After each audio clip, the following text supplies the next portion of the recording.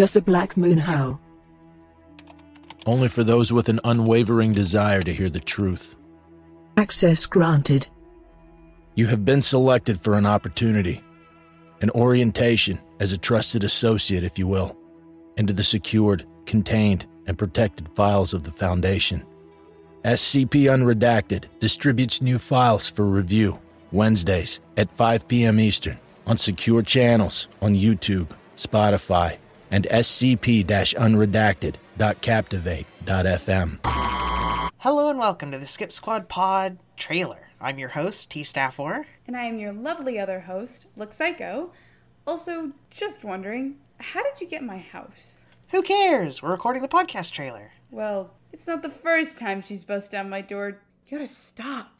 I can't afford to replace it again. Now, let's tell the listeners what we do here. Is it too meta to mention we're reading a script? You want to talk meta? I didn't know what to put here, so I'm talking about what I should put here. She also misspelled want. Anyway. Right. Back on track. Here at the Skip Squad Podcast, we don't care about what you write, we care about what you love. Keeping you entertained with what our authors enjoy most as readers, from GOI formats to formal articles alike. We don't just talk about guests' favorite SCPs. Each guest will also tell us about their passions and hobbies, completely unrelated to the Foundation. Whether it's robotics, music, or filmmaking, each guest has their own passions that we love to hear about as well. You, yes you, the listener, can participate in this along with us. If you send in emails over at skipsquadpod@gmail.com, we will read them out on the show. When we aren't recording the pod, we document our ventures on various platforms. You can find us on our YouTube channel or wherever you get your podcasts. We also have a Twitter where we post preview clips for upcoming episodes along with revealing who we will have on next. Our handle is @SkipSquadPod. And finally, our website with links to all the listening platforms can be found on the SCP Wiki itself at the Skip Squad Pod Hub. Now get out. And have fun. Smile. Hey there, SCP fans. My name is Grigori Karpin, and this is Simply Creative People, the show about SCP creatives, be they authors, artists, or offsite content creators like YouTube and TikTok. We're focused on bridging the gap between various fans and serving as an introduction to different concepts and stories on the wiki. So, many welcomes to all, and let's get started. Hello, and welcome back to Simply Creative People, to episode 20. And Yay. Yay. My name is Grigori We will not give you the clap. Good. My name is Grigori Karpin, author on the wiki, and joined as always. I am the loser of the SCP 7000 contest, Harry Blank. Yes, and you never get to make that joke again. Never, ever. And today we are joined again, our first repeat guest, Plague PJP. Hello. What's up? Certified old guard author over here. That's right. Yeah. So something I was the first repeat guest since I don't think you called me official at the beginning. That's true. That's true. Yeah. But you don't count because you're a co-host. Yeah, I don't count because and you're a guest co-host not math as well. That's right. I'm gonna turn off notifications. Well, fuck it. Okay. Anyway, so my understanding with streaming is you're supposed to leave notifications on so you can just hear that weird beeping noise in the background for no reason. Hopefully, it doesn't happen a lot. Anyway, so because we were all three of us lucky enough to write things that ended up in the top 10 of the 7000 contest, thought that we would get together to talk about some of these articles that we thought deserved more attention that were outside the top 10. Because as much as the top 10 did get a lot of attention, quite a few things below that did not, which is sad, but... Very big con. Yeah. It was huge. There were like 130 entries. It was huge, but I will say that it seems like, as opposed to 6,000, it really dropped off pretty steeply. I mean, even noticeably when you get to me, which was at 10, and even more so below that. Yeah, I was looking at, comparing it, I was in 6th place. Comparatively to the 6th place last con, they were in the 300s up until maybe 7th place. Yeah, we were 6th place in the last con. Readership did seem a little bit low, and that might partially be because so many people wrote novellas, and it just... Yeah, there were a few. We're going to talk about a couple of them today. There were a few pretty long ones, and a whole bunch. And a lot of them are really good. Yeah, and there's a place for that. Mine was long. Yes, yours was long. Mine was not. Mine was Mine was twice as long as the longest KCON. So yeah, we thought, given our experience in doing several cons and being in fairly decent spots, we would talk about some of the other ones to share the wealth. And Plague, you had a pretty good idea about talking about some creative stuff, for maybe people that are thinking about writing for the wiki or wondering whether or not they would have it. Yeah, no shit. Who, would want to get involved the next time there's a contest, whether it's a KCon or something else. Yeah, get your KCon.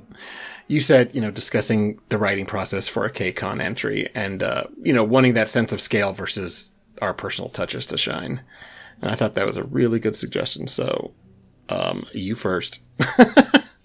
Yeah, so, mentioning like novella, I think that is a common kind of like pothole a lot of authors will fall into, especially new ones.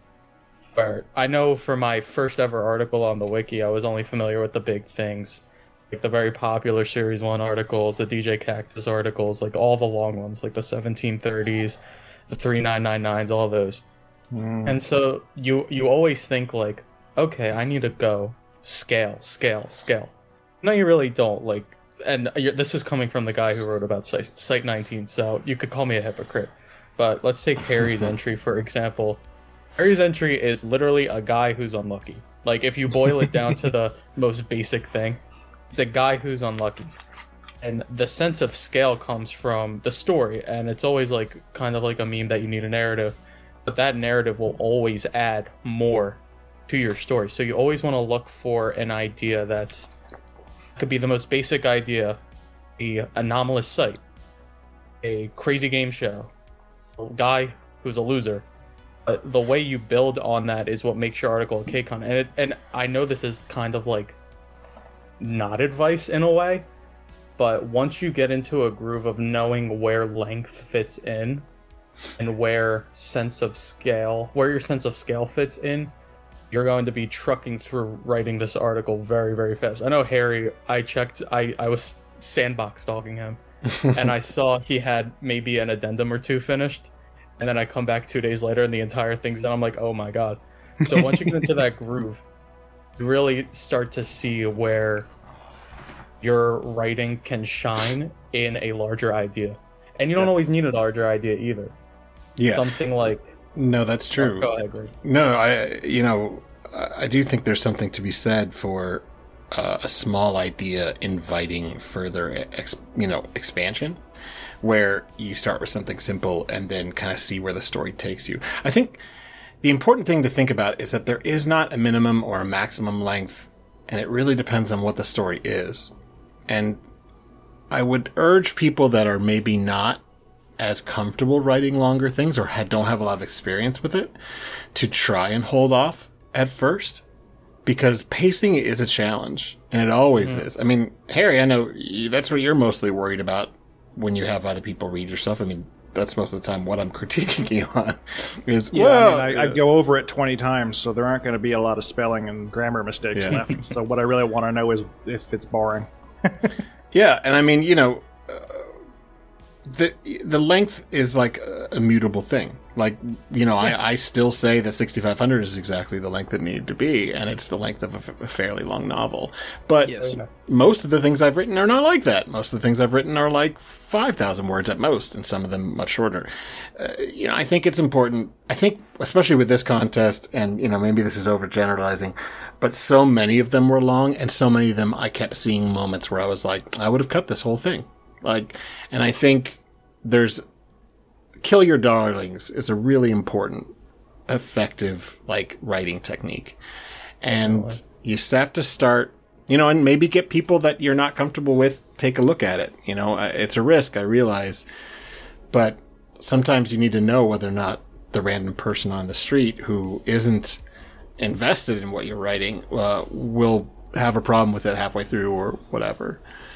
In my case, I had, you guys are familiar with my writing, but for the audience who might not be, my first article, which was deleted, that was around maybe 12k words, it was self-deleted after maybe a year.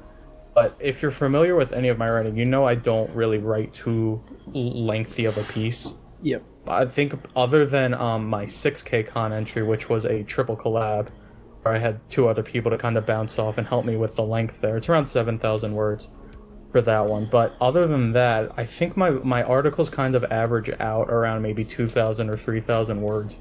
Yep. So writing, I'm almost 3 years on this site now, and this contest is the first time I'm writing something with a more serious tone. And while I still try to put humor in there, it's a more serious tone and it's lengthier. So waiting for those 2 years when I finally got like my skills down, and I know that's similar for you guys too, where you guys kind of like adapted to the format a lot and finally became comfortable within the last year or so to write these wacky ideas, like, or these crazy ideas that need like the length or need different formats, something like a 6500 or our 6K con or our 7K cons, where we finally are comfortable to flourish in the format. And it takes time. That's all it is. It's time and practice.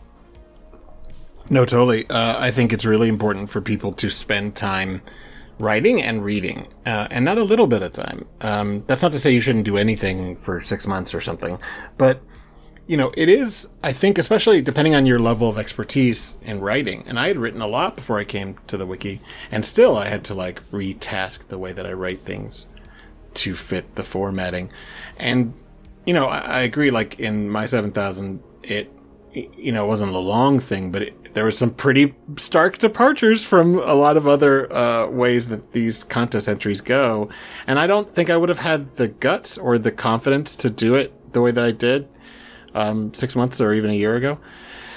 And that comes with the fact that I have been writing Victim for a year and a half now, and I really, really know it. And I have zero problem with the emotional and tonal whiplash that I go for in that. But, you know, when people come to me and talk, I want to do Victim right away, I'm like, okay, I really I don't want to make it like necessary that you read all of them, but you should really read a few, you know, quite a few of them to try and get the tone down, because it's hard to describe. And I think that's true of a lot of different things. You know, one of the ones we're going to talk about today, I really liked because Harry recommended, you know, it's Abi's one. Oh, yeah. Because it's like, wow, is this like, not to diminish it. Asabi, if you're listening, this is not diminishing. I love your article. But it feels almost like, hey, I would like to write like Metaphysician writes. And, you know, I know it's obviously been around for a little while. And it's not that it was copying anything from Metaphysician. Nope. But like, you know, I'm pretty sure that Asabi probably wouldn't have felt as confident writing that story and the weird places it goes the first couple of weeks they were on the wiki. Mm-hmm. Sure. If I look at the thing that I wrote first, as much as I am very proud of it and think that it did very well, and it's like 240 or something, it also, I see all the problems with it in terms of pacing. It was way too invested in the idea of addendums and all that, you know, collapsibles and stuff, which I never use now. I think the biggest, like, advice I can give before someone tries to write, you know, something significantly long on the wiki, especially for a contest where there's going to be a lot of attention, I would just urge people to get more comfortable in their writing skills and doing that. You know, it's okay to write something smaller at first. That's not to say that it has to be done that way. You know, Big Sloth in My Face has shown that that's not true. But I certainly think that there's a certain sense of comfortability you have to get. And the only way that you can do, there's no shortcuts. The only way that you can do that is by practicing your ability to write and learning from other people. Yeah. On the note of what you were talking about with like Asabi and like Metaphysician, there is nothing wrong with reading another author's works and taking inspiration from that. Like, no, yeah. Yeah, my first summer on the site, I sat down and read every single one of the Ever Commander's articles, and then I went through every single Davey Fool article. And Sure. I'm sure you guys both can see where the inspiration comes from there. And once you kind of and I first, Dune knows about this, I first tried to write like a Moon Champion wacky character, and I kind of missed the point of Moon Champion, and the article sucked, and I never posted it. But once you finally find your personal kind of shtick, where you're comfortable, that's when it's best to kind of branch off. Like I wrote a horror piece after finally getting comfortable with comedy and knowing that that's my backbone to fall on. And then, like I mentioned, I wrote the somewhat serious 7K. So taking inspiration, playing around with ideas, and until you become comfortable is the best course to go. Absolutely. Yeah. I guess since I supposedly won the contest, I suppose I should Supposedly. have some kind of... Well, it's what everybody tells me. I haven't really been paying attention, but Shut they up. Yeah, I wasn't worried. I spent the whole month just on a beach, totally relaxed. I didn't have any anxiety whatsoever. This took like years off my life. For me, I think it just sounds like a very obvious piece of advice, but I will make it slightly less obvious, is that the whole thing needs to be in service of the idea and executing the idea the way that the idea deserves to be executed. Because I went into this with goals. One of the goals was not to be longer than 6,000. Absolutely did not want to have a long article. Wanted to have an article that was 7,000 words long. I went in with the idea, and the idea happened the day the theme dropped. I read the theme and I went, well, it's luck. It has to be about my character who has bad luck, that it wrote that lovely, lamest story never told that gives him this backstory of his bad luck anomaly. And I thought, well, it has to be that. And I thought, okay, so I can write a thing about this character, Dr. William Weddle, and it can be 7,000 words long. And for it to be a KCON story about a guy who's got bad luck, it should be something about luck going bad on a global scale and his luck staying shit for no reason he can figure out. And I thought, okay, that makes sense. That's a good solid one for about 7,000 words. And I did only want it to be that long because I was trying to be a little mercenary about it. I was thinking, this idea is good enough that this is probably the best KCON idea I'm going to get, so this might be my chance to maybe win one if I'm really, really, really lucky. I had no expectation that I would win it at all, but I thought this was like maybe a good shot at it. So I wanted it to be something people would digest and read. So I went into it thinking it should be 7,000 words long, and I desperately wanted it to be that. And then I didn't do that. And the reason I didn't do that is I decided to make it as good as it could be as opposed to making it marketable, because I worked on the idea and I went, all right, here's the character, here's the arc. He has this number of things happen to him. He has this number of revelations. He talks to the audience while pretending to talk to the recorder several times, and he has these character developments. The background characters have these developments. The overall plot has to be about this big in order for the emotional beats to be justified. And the more I wrote, the more I went, fuck, shit, piss. This can't be 7,000 words long. It's impossible. You can't just jump from emotional revelation to emotional revelation. There needs to be something in between, making the scale make sense, making a bit of a buffer between events. There needs to be comedy here if there's going to be character development here, and there needs to be comedy throughout, because this is an inherently funny idea, and if it's not funny all the way through, the audience won't stick with it all the way through. And I kept looking at it and going, it needs to have this many scenes in this order, and they have to be this long to be functional, and fuck it, it's almost 17,000 words, and that's absolutely not what I wanted under any circumstances. But if it wasn't 17,000 words, it wouldn't achieve whatever it achieves, it wouldn't be as good, and it wouldn't have won. So somehow, my decision to just make it as long as it needed to be to get to where it needed to go worked, which I am immensely grateful that enough people were willing to be patient and read the article. But part of that was also pacing, as you were saying, and I tried to make sure that there was, no matter what you came here for, there was something going on at least every few hundred words to keep your attention, which is part of the reason why I wrote and rewrote to make sure that there was, without feeling like a cavalcade of absurdity, there was a good gag every once in a while just to keep the people who need humor paying attention. And in the end, it was not long because I wanted it to be long. And I think there were KCON entries that were like, this has to be epic, so I'm going to make it huge. Yeah. I was going the opposite direction, and I think that's the only legitimate way to reach a long length in an article. I think it's an illegitimate decision, like an actually bad, maybe never defensible opinion, to go, I'm going to come into this to write a really long thing. I think that's always, maybe even like objectively, the wrong thought to have. I think the thought is this idea has to be as long as it takes to effectively and efficiently achieve the idea, and that's where the idea of the length comes from. If it justifies it and it does more with the length, it should be long. If it doesn't, it shouldn't. And this one just needed to be that long. Yeah, you got there in an organic way, which is the reason why length can work for you. I mean, there were multiple times in writing parts of 6500 that I was like, this is too long, I need to cut this, or, well, okay, no, it's going to have to be, well, it doesn't make sense if it doesn't. They need to go here, and then they need to go here. And and I honestly say, if you look at the individual parts of 6500, there are parts of it where we were all pretty circumspect, and not going as deep into character development and descriptions of environments as we could have been if it was a standalone literary piece. Yeah.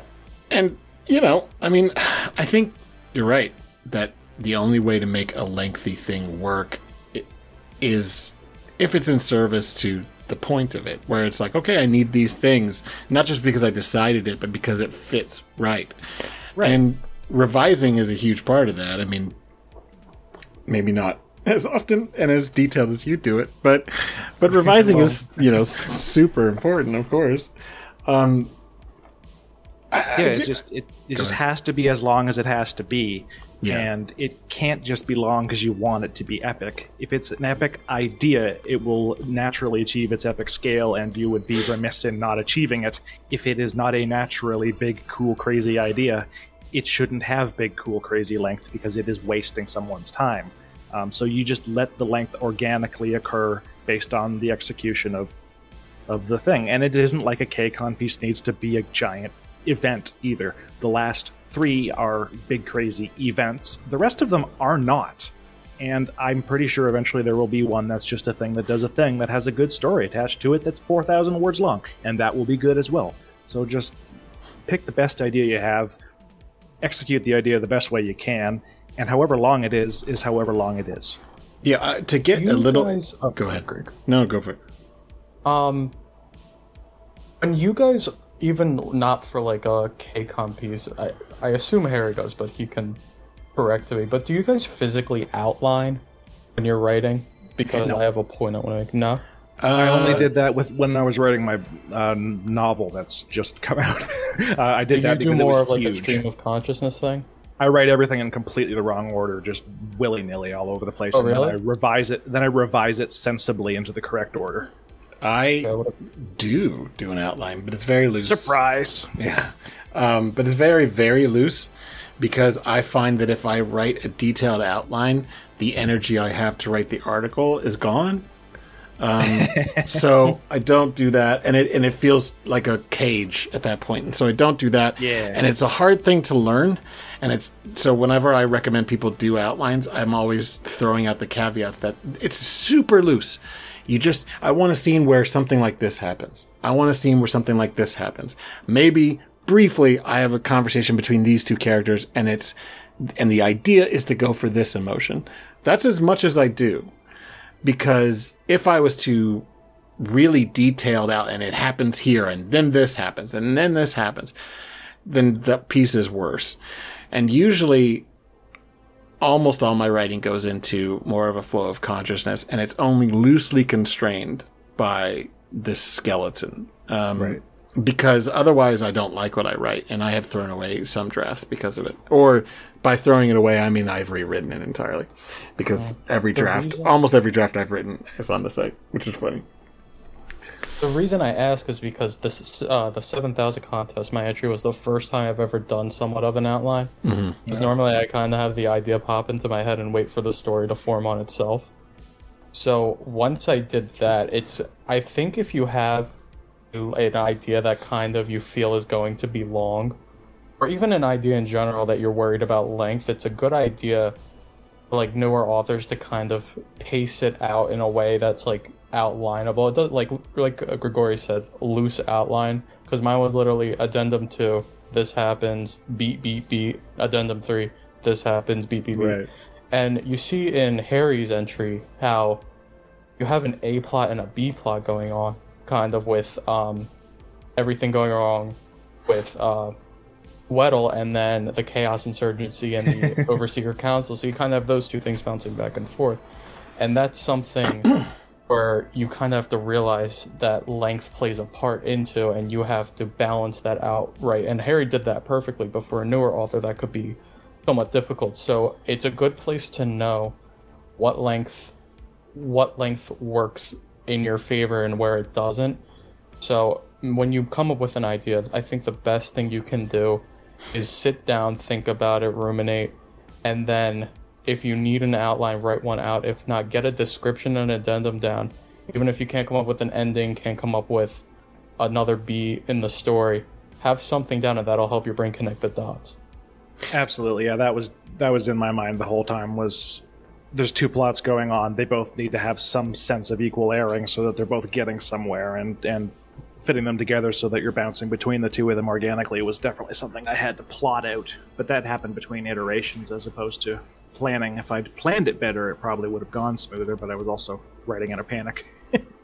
I will say, to get into the nitty-gritty just a little bit about the organic length conversation, I think instead of, to make it just a little less esoteric, the idea that people have, sometimes they're frustrated when writers are like, well, it just needs to be as long as it needs to be, or, what organically comes.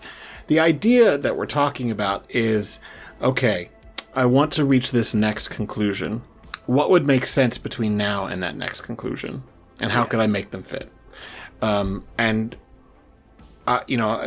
doesn't do it and somehow makes fucking great stories. But it can be very useful to write an outline if you are worried about getting lost in an idea. Yeah. So, especially if you want to write, not want to write, but you're worried this is a big idea that's maybe going to get long. Because I think, in general, outlines do help with pacing. Yeah. Of course, absolutely. But, and separately, the thing that I think really works, and in short articles and long articles, is having it's not even an A B plot and a B plot sometimes, but it's two aspects of an article that you're bouncing between. Yes. It's why I think Victim has resonated with so many people, because it goes really creepy, bleak horror and then switches into like absurdist. But I will often actually think about how I'm going to do that.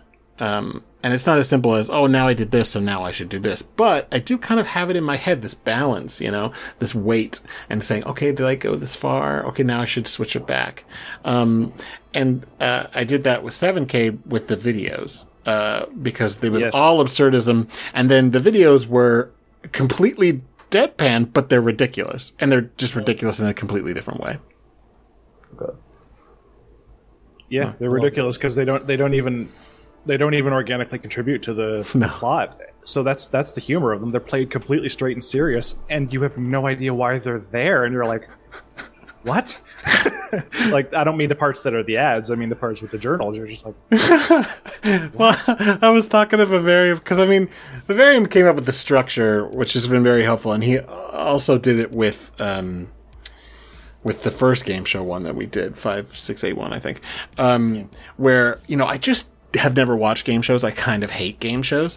And I was like, I don't have any experience. This is a great idea, but I don't know how they work. And so Vivarium came up with like the characters and sort of their background a little bit, and the sorts of games that we could do. And I kind of massaged them and changed them in a lot of ways. But as I was going through that process, and a lot of the day-to-day writing I was doing myself, I was like, well, we're going to do ads. And he's like, well, how are we going to do ads? I'm like, I'm going to make videos. And he's like, what? I'm like, yeah, I've been learning how to make videos. We're going to do it. It's fine. And then I was like halfway through making the first video. And these took fucking hours for things that are a minute long.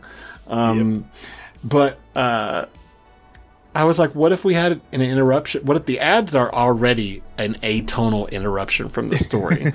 What if we had an atonal interruption from the ads within the ads? And he was like, that sounds insane. Just fine, do it, whatever. Like, he was just like riding the roller coaster I was setting him on, I think. But it was very much a sense of like, what I wanted from 7Con with Misfortune Gorge was for it to fit in with any of the other Victim articles, but also one that not only showcase the weirdness for maybe new readers to hopefully get people interested in the GOI, but also for it to be something completely different. And so I was like constantly balancing this feeling of like, I want it to be just like a victim article and not be some epic thing, but I also want it to like really stand out. And there was a lot of atonal, whiplash going on, which I really enjoy. But yeah, it worked out big time. Yeah, anyway, so yeah, general advice, plan things Be good out. to yourself. Yes. But if you want to do something for a KCON or any contest entry, knowing that there are going to be more eyes on it, don't be as concerned with, I want to make something epic. It doesn't have to be something epic. Harry's Yours is epic and isn't epic, which I really fucking like. Yeah. It's epic and it's about a guy falling on his face. Right. It's just a character piece, but it's also not. And it's, which is really, I don't know how you manage that, but it really works. A month. Yeah. Well, I mean, yeah. But like plan things out. You know, really do think about what it is you're trying to write about. If your goal is just to make a splash and just to do something epic, hold off, let that idea, percolate a bit, like Plague was saying. There's so many ways you could take an idea. Yeah. I mean, and that's the other thing. Do not be constrained by your original thought process. That's why I make loose outlines. And if the outline doesn't work for where I'm going with it in the middle of the article, I fucking throw it away. Yes. Do not consider yourself caged by what your original goal was. Sometimes you can think of a completely left turn a story can take, and it works beautifully. That's something I experienced with an article about the horse skeleton. I had no idea how to end that thing. And then I had it set in Ralston's canon from the beginning, and somehow this idea just passed me by until I was like laying in bed one night, and I was like, oh my god, I just make this thing a fae and then it steals their names. You have those lightning bolt moments every so often when you write an article, and it feels great. And it feels so completely organic. It feels like that was the idea you started with, is how well you executed that. In the I article, think it's one of my best. Yes, in the article, which he's avoiding saying the name because of how non-indicative it is, but it is, of course, called 8 Mile Beast of Lust and Hatred Born. It's really fitting, but it is. I guess Plague has forgotten the name of his own. No, I forgot that joke you made. Where you stole Ralston's. I haven't heard it out loud since the last podcast. We'll have to say it once per podcast. It's Ralston's horrible original CupidCon title plus 8 Mile for some reason. Well, because it's kind of a rap battle, so that was the original title. Okay, I just want to make fun of Ralston, so I took the title. I've done a lot of things just to make fun of Ralston. It's true. Yeah. I don't remember what I was going to say. Whatever. Probably make fun of Ralston. No, probably not. Yeah, so I mean, I think, oh, I do remember what I was going to say. So my first thing that I was doing for our Department Con entry, I mean, I had the idea right from the beginning. Ip was very interested in, and he sold us both on it, of this idea of this department that dealt with economic anomalies, and then taking one of each of the articles and showcasing like a decade. Then what that decade, idea. It was very cool, what that decade emphasized. And I got the second one, which was the 80s. And I thought, what better thing than like gross capitalism, but like, Wall Street type capitalism, Wolf of Wall Street, that kind of thing, and the Satanic Panic. And so that's all I was doing, was just making a like shameless capitalist like corporation, but in that goofy 80s sort of way that also was like actually the Satanic Panic for real, and the Foundation is actually making the Satanic Panic to cover up the real weird satanic stuff that's going on. And I could not think of a way to end it until I just decided to make it a stealth 3 Moons Initiative article. Right, and that was such a good ending. Shit, I forgot about that. Which I still like so much. And so that stuff can just happen, where you just kind of get to the end. Sometimes I have the ending all the way, from the beginning. I know exactly what I want. It's just how do I get there? And then other times it's like, I know how to get there. I'm not sure what I want it to be, though. Just I think that's like that ought to be the next creative corner. Is just the times that you suddenly had a bolt from the blue and changed what you were doing at the last minute and found a sudden solution to a problem. There's a good topic. Yeah, that is good. Lock Goblin. Goblin. But all right, let's get into the subject matter. So Yeah, let's do that. 7000's theme was luck. Yes, it was, and boy, was I lucky. Very controversial. It was very controversial. People were pretty upset, and I think I people loved were. it from the start. I didn't care for it personally, but Most people didn't like it. I thought it was I didn't great. hate and I it. won, so I guess there's the solution. You have to just think that you like the theme and you'll win. you liked it because you immediately knew how to solve the problem. I liked it because I didn't come in with a draft half written. Bitches. Well, yeah, I never do that either. Sorry, don't do I had that. to. It's like half the people do. Yeah, there's nothing wrong with it, obviously. But luck was, fairly controversial from authors' perspective. So was nature. So was nature, and, that worked out pretty fucking great. And so did this one. And, I think there's a lot of concern when you get a luck that seems relatively narrow.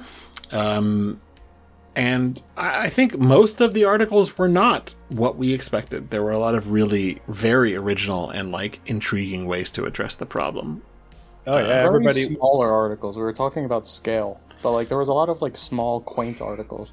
What comes into mind is peace staffers, Sumerians, those articles that were very small anomalies with a very shorter stories or very close to home stories that really did well.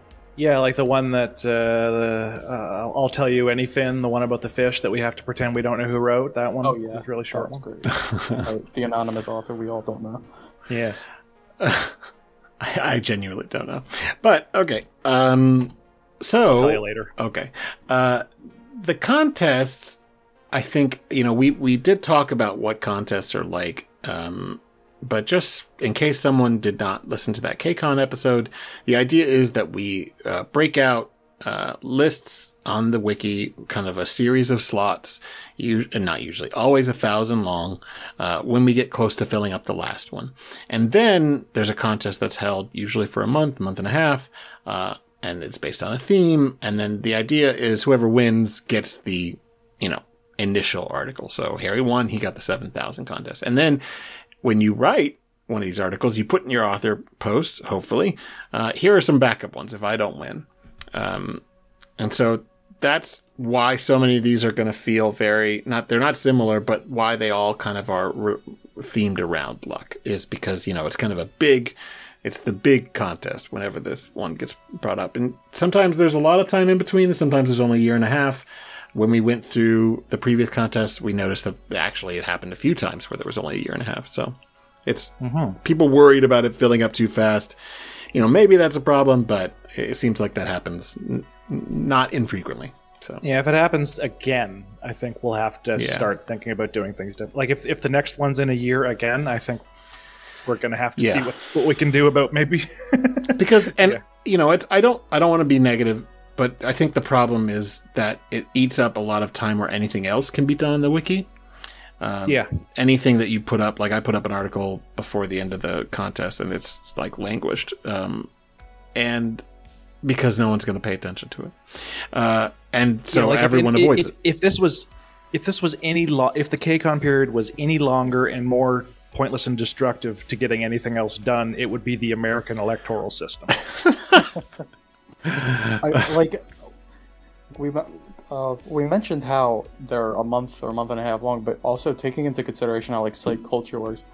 From when that contest is announced, readership just drops because everyone's writing. So there's 3 weeks as the contest is announced. If you post something, it's going to languish.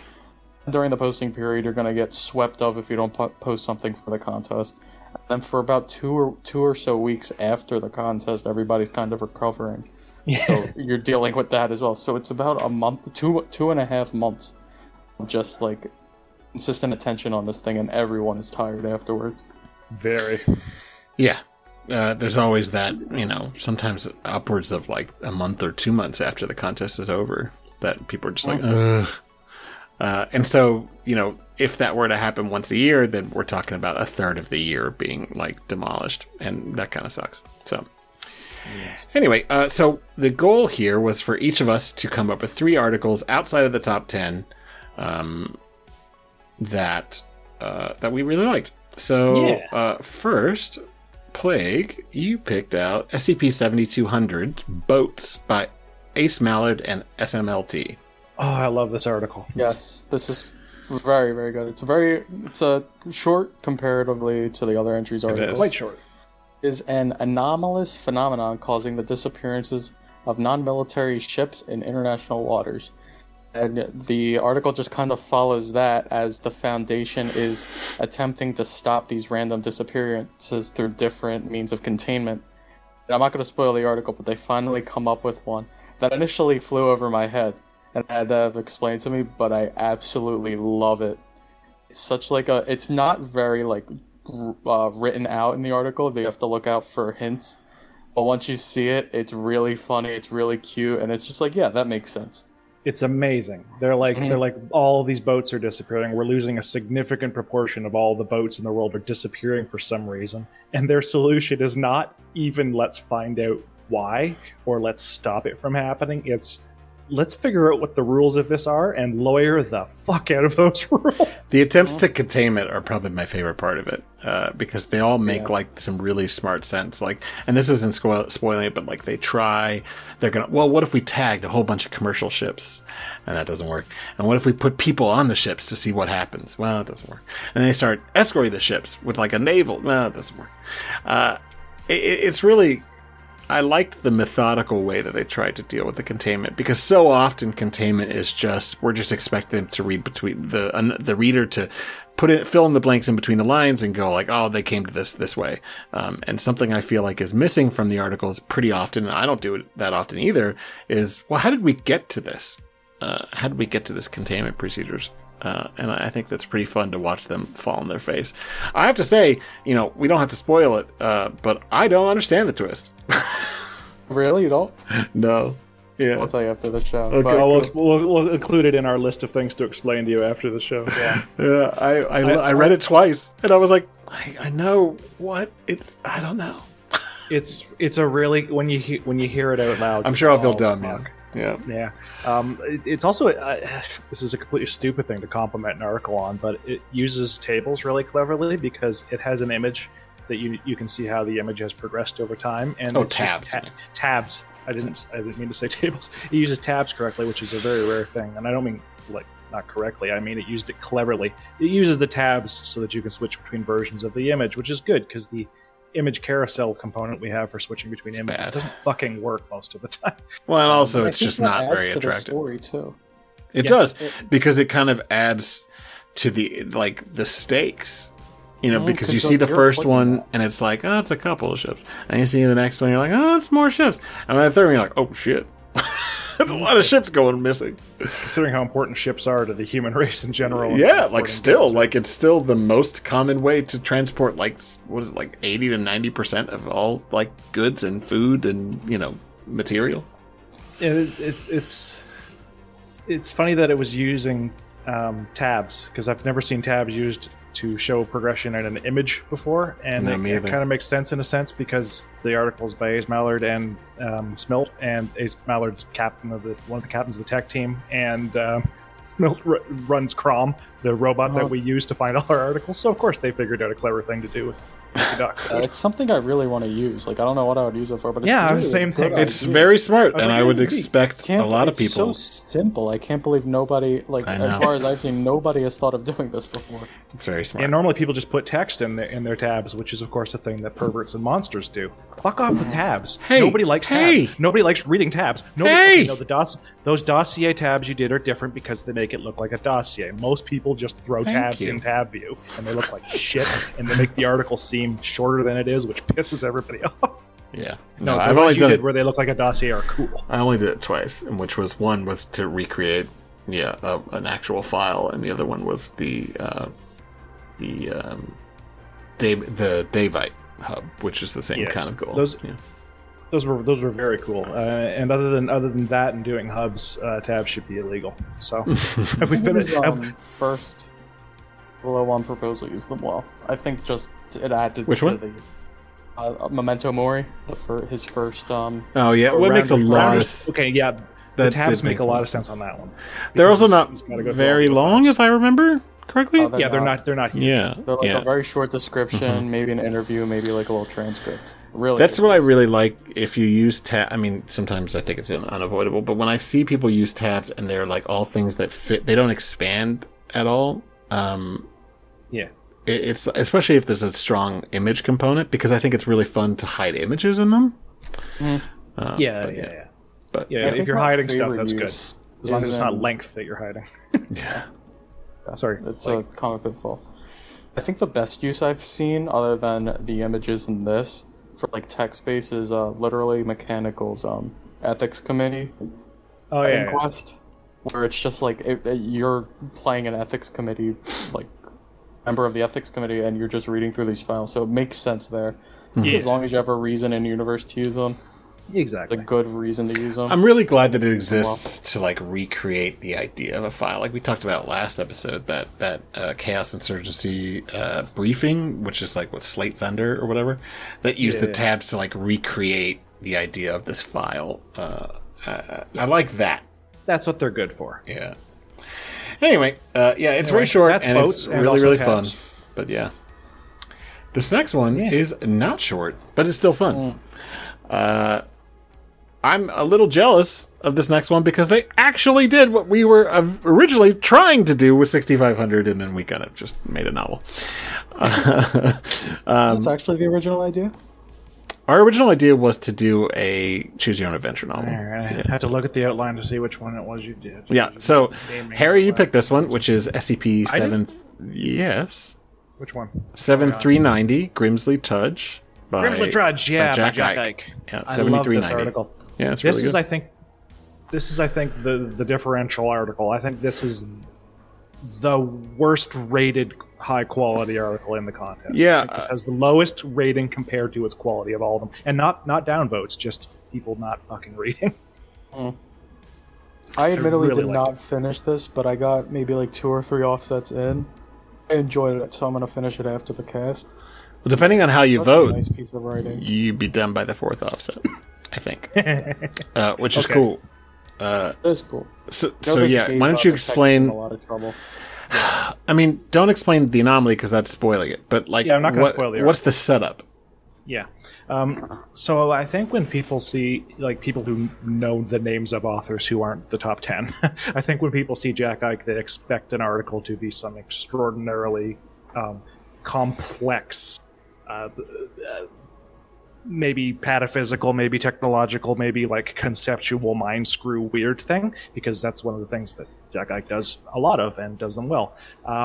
This isn't that at all. This is one of the least Jack Ike articles I've ever read, and it is nevertheless extremely good because it is, and the entire offsite community groans, it is mostly a story. It is mostly a tale. It is set up as a tale, and Yeah. you look at it and you go, I don't even see the fucking SCP. And you can scroll all the way across the first offset, the first page, and go, no fucking SCP. What the hell? It's a tale. It's a tale about this guy, whose name is indeed Grimsley Trudge, who works for a Foundation department, and his job is going to be to find out how a disaster worked and what's going on, and do a Foundation disaster investigation. But there's a gimmick to the tale, and the tale is that Mr. Trudge has this weird little thing he does where he flips a coin for some important decisions in his life. And so when you reach the end of one page of this article, you flip the coin yourself and you get the heads or tails option. And because there's several offsets to the story, it branches off bit by bit when he decides to either do the heads thing or the tails thing based on what you get with your coin. And the way that you progress through the story will determine what the SCP is, because the SCP does show up at the end. And it's different depending on how you progress through the story, which is a great, clever way of doing things that I think really deserved more attention, because not only that, the prose in this is really good. It is. It's a really really good story. The characters are funny and interesting, and the main character is likable. The other character is less likable. It feels real. It's fleshed out. It's a department that's an interesting department, and it's just a really good story. And it's at 49, and I'm just mad at everybody. Well, it's it's an intimidating piece. Yeah, and it does feel that way, and it isn't actually even that long because of that. Although it is if you want to read every version of the story. And I'm not gonna. I read the part I like, and I really like it, and we're good. You got the canonical ending. To me, but now it's at 50 because I didn't upload it before. So, aha, yay! I do want to read a part of the prose from the first page as soon as you open it. I really, really like. Hit it. Go for it. Where to go? The coin is older than Grimsley by 2 decades, and shows clear signs of its age. But over the past 4 decades since he's found it, Grimsley has become adept at caring for it, preserving the remaining vestige of silver it retains from its melting in 1959. He still remembers that discovery too. 7-year-old Grimsley was given a handful of coins by his mother so he could buy a pair of Coca-Cola from a vending machine. In went the coins, and out came the coin. Rejected. I love that. Oh, it's great. I like even more so that, like, they kind of go a little bit deeper into it and realize that, well, the coin is like nothing special, but it is. But it is something special.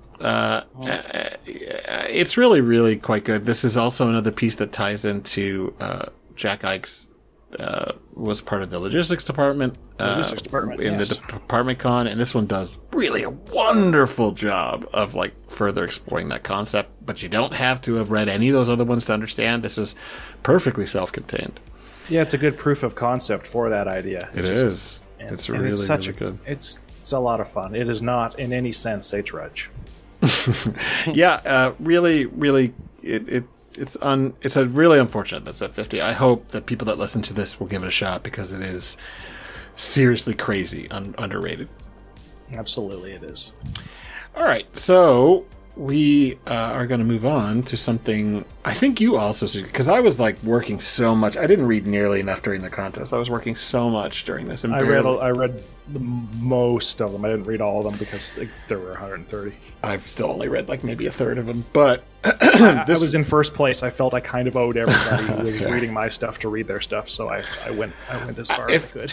If I had been unemployed like in 6K, I would have read most of them again. I just was working like 50 to 60 hours a week. So, the next one we're going to do is one that I picked up, which is SCP-7998 Eel Days by an actual crow. Oh, this is a good article. It's a really, really This is one of my favorites, too. I love this article. It's so fantastic. It is. It's unique. Okay, so the SCP is an anomaly, is a probabilistic phenomenon causing mutation, oftentimes with significant abilities attached, though not always. And it's much, much more likely to happen with humans. It's like something like 3% of, or no, I'm sorry, 0.3% of all humans are.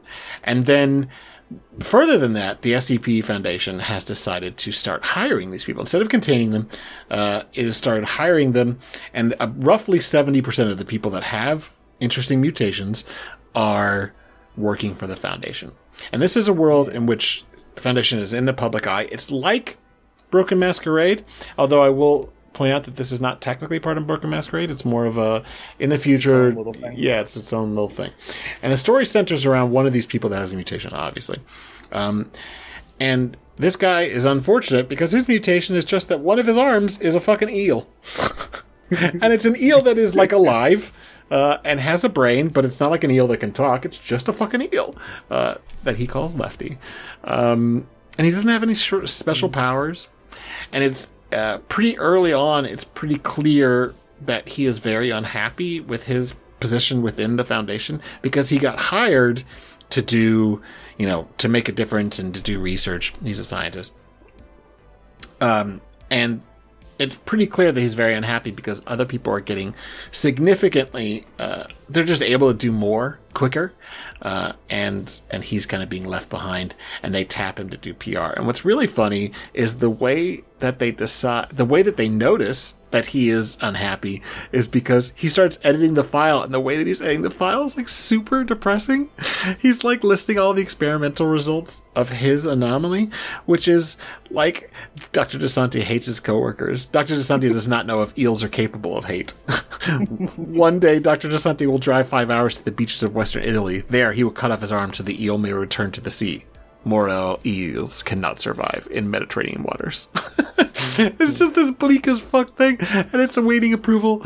And then he gets called in by a supervisor to be like, hey, maybe you're not, in the right spot. Maybe you should be doing PR. And at first he pushes back against it, and then he kind of decides, oh, fuck it, I'll do it.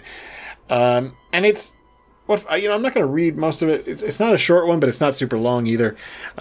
I feel like it's pretty often pretty funny, but it's also kind of a touching character study, and also a discussion of like somebody being forced into a situation that they didn't want to be, and trying to make the best of it.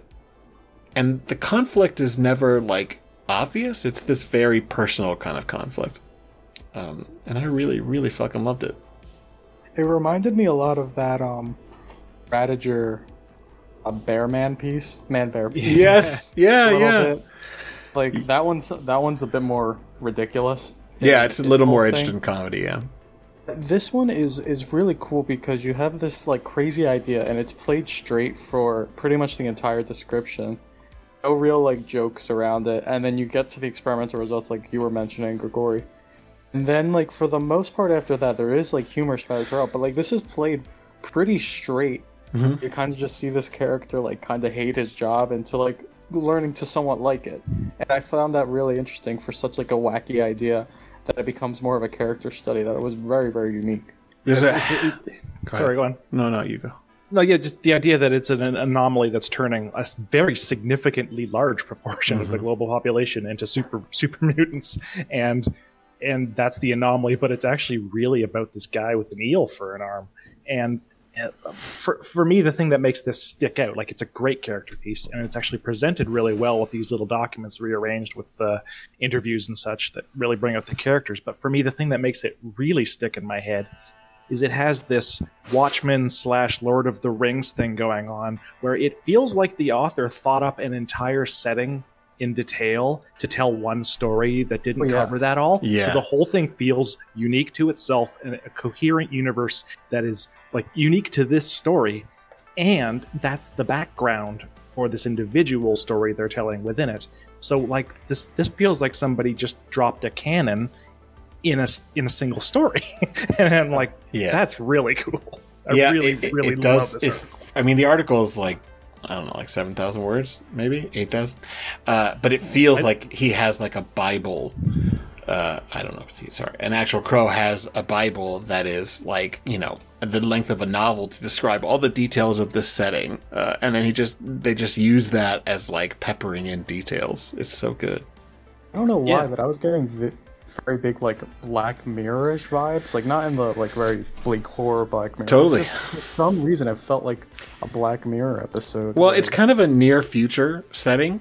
And it's dealing with a fairly big sea change in the way that society works, but it's also doing it in a very grounded, understandable way, which is what Black Mirror does really well, I feel like. There's it's only like 4,000 words. Oh, sorry. Okay, just so we don't slander it. Yeah, sorry. My point was that it was short, but it feels like you said, this bigger part of this world that maybe will never get touched again, and maybe an actual crow has like 50 other stories to tell, but.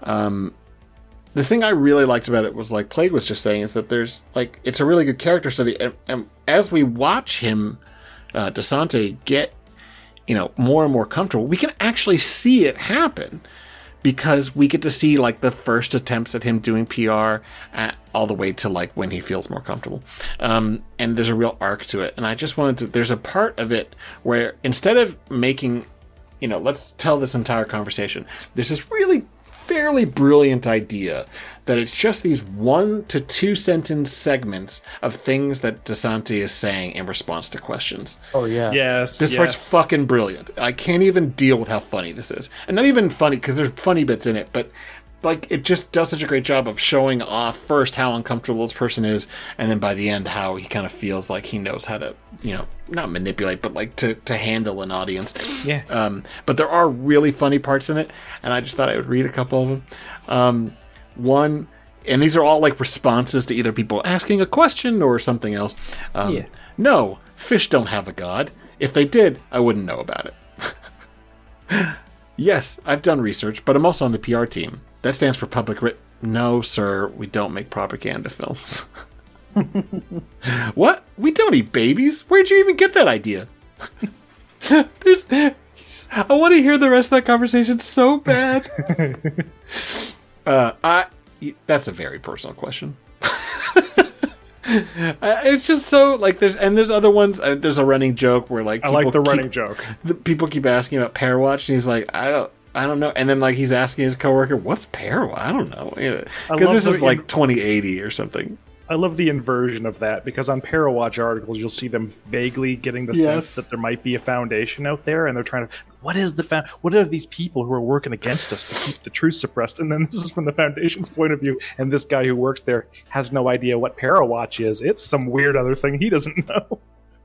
Oh my god, it's so, and it's, no, I don't know anything about Parawatch. I'm in a discussion between him and his superior. Do you know what Parawatch is? Huh. Feels like every other person wants to know about Parawatch. I've never even heard of it. It's really good. I had worked with Crow and Dune, whose article is going to come up later in the show on 6K, and it's really fun to see how we guys, all of us, kind of worked together to build this massive, very bleak, dark article, and then we came out. Well, Dune's and Dune's is still bleak. His article is still bleak, but like Crow and we just kind of branched out and went back to a bit of our roots and did these crazy comedy pieces, and it's a lot of fun to just see how those we've developed over here, because Crow had a great 2021 posting, and then he kind of took a break, and then now he comes back with this, and it is so good, same level of quality and even better. Yeah, I really do like this one, and the pictures in it are great too. I don't think the pictures are mentioned the picture. So well done, especially the final picture is absolutely. The final picture is incredible, flawless. I don't even know. We saw a few like different versions of it, and he was working on that for like a day or two. Yeah, I was seeing these pictures all throughout the writing period. I remember seeing them coming up, going, "What the hell is that?" I am so impressed with some of the technical aspects to that last picture. Like that are very subtle. Yeah, the reflection is really well done, and I hate. And now I'm looking at it, now I realize how he did it. But still, I'm very impressed with it. Yes. Okay. Hey there, fans of Simply Creative People. We're mostly unsponsored so far, so I figured I would take the time to mention that you can support the show on the show page at anchor.fm/simplycreativepeople. Or, if you're so inclined, you can check out Harry or my Ko-Fi pages at ko-fi.com/harryblink or /Grigory Carpin author.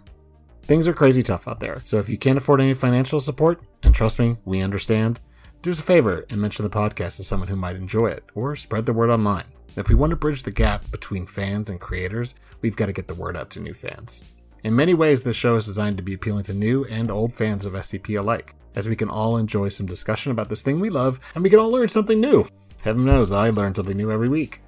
Thanks so much, and we love you just for listening. Thanks for the support through all these first few months of the podcast. You're the best. Well, let's move on a little bit to one that Plague you picked out, which is 13 indeed, SCP-7013. Oh, yes. And that's by Jack Waltz and Fishish. Yes. Yeah, this one's a very short article. Maybe I don't even think it's 1,000 words. No, probably not. And so it's basically a probabilistic anomaly that is affecting the Overseer's Council to carry out its functions and doing it well, and it's affected by Overseer 13. And so you're led into that, just the description that basically explains what's been going on and how they've kind of come to find this.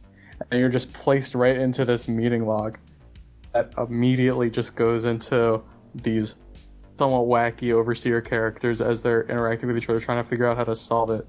And then it ends in the most abrupt way possible. That is a very obvious punchline, but it's so funny.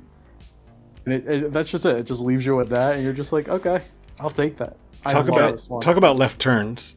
I know. Oh, this guy's a probabilistic anomaly. He's a real problem of 513. I wonder how this is going to play out. And it kind of doesn't. They deal with it in the, like, if it didn't work, if it didn't work for the joke so well, I would be like, well, that was cheap. But it works for the joke so fucking well that you're just like, all right, pretty good. Yep. Pretty fucking good. The last line, really good. Fishes is great. Yeah, I don't think I've actually read anything by Jack Waltz, but Jack Waltz and him do really good collabs with each other. They have a few good ones. Yeah, I kind of think we shouldn't even say much more. Oh, I do want to go back and say that Eel Days Eel Days is only at 89, which I think is a fucking crime. Oh yeah, this one's at 120, absurd. Which feels better. But all of these that we're talking about today, it's real sad that some of them aren't over 100 because they're terrific. Eel Days is one of the takeaway articles from the entire contest. It's one of like the main articles of the contest. It's good. I think no offense to either of you, I think it's my favorite one.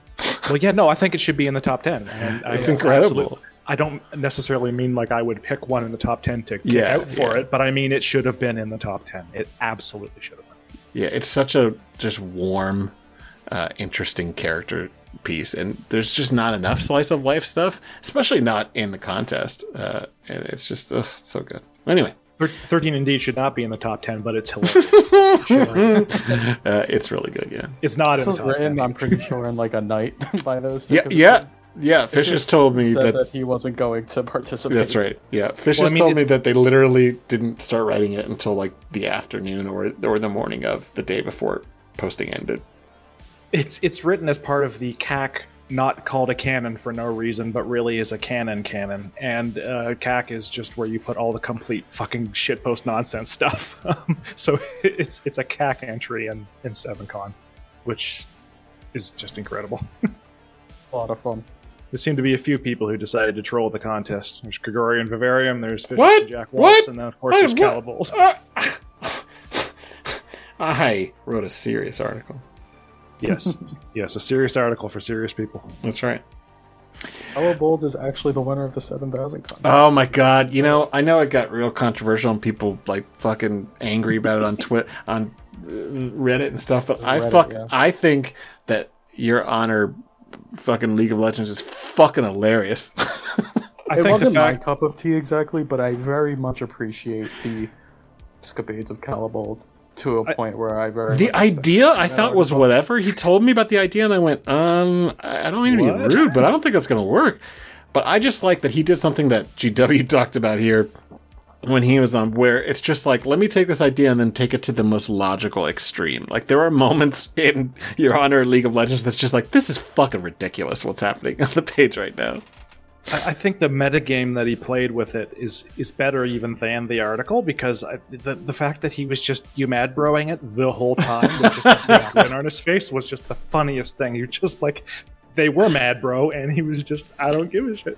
He was just, it wasn't rude about it or nasty. He was totally upbeat. He was like, look at this, I'm winning the contest. I got the biggest article. Everybody loves it. Sweet. This is Calibold and Scherf, by the way. His co-author always gets ignored when it's mentioned. Yes. Gotta give credit for the most hated article in the contest, where it's isn't it like 2 plus 300 minus 200, something like that? Yes, its ratio is insane. But this is the thing: is it ran interference for like everybody. It was getting all the anger that would have gone to other articles. It was the first article that dropped. And it was getting all the shit that we would have gotten otherwise. So I mean, thank you for your service. Yeah, it's hard to compare something like Harry's or something like mine's, where you put humor into what's supposed to be a quote-unquote serious contest, when you have your or me League of Legends a few spots under yours, of course.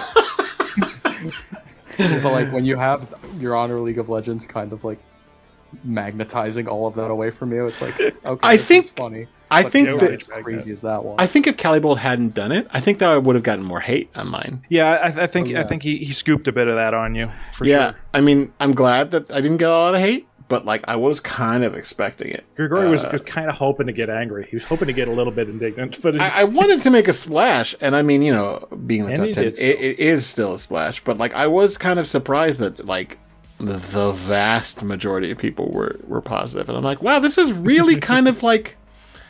I mean, I would look at this and go like, this was your KCON entry?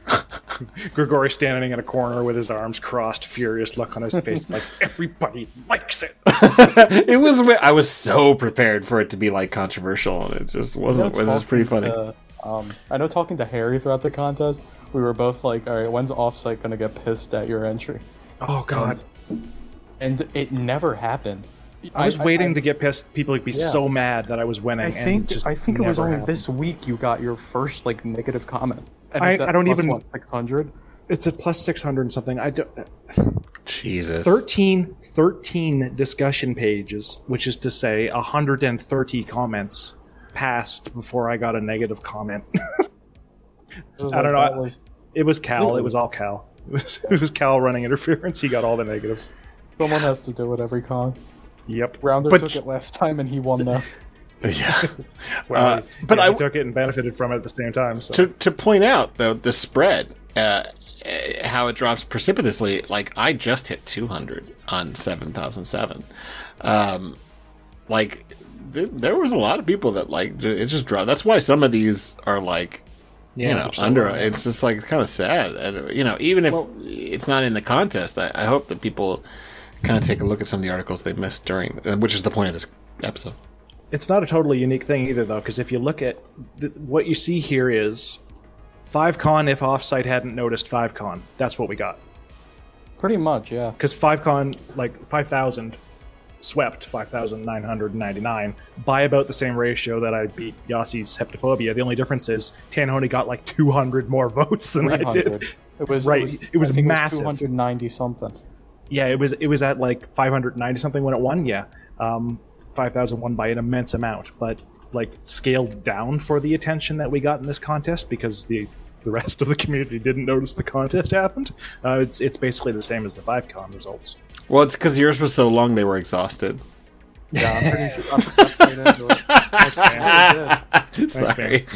We got did fine. It's fine. We got that bullshit thrown at us last time in contest. Just distracting from everybody else's entries. God, at least no one said that you were cheating.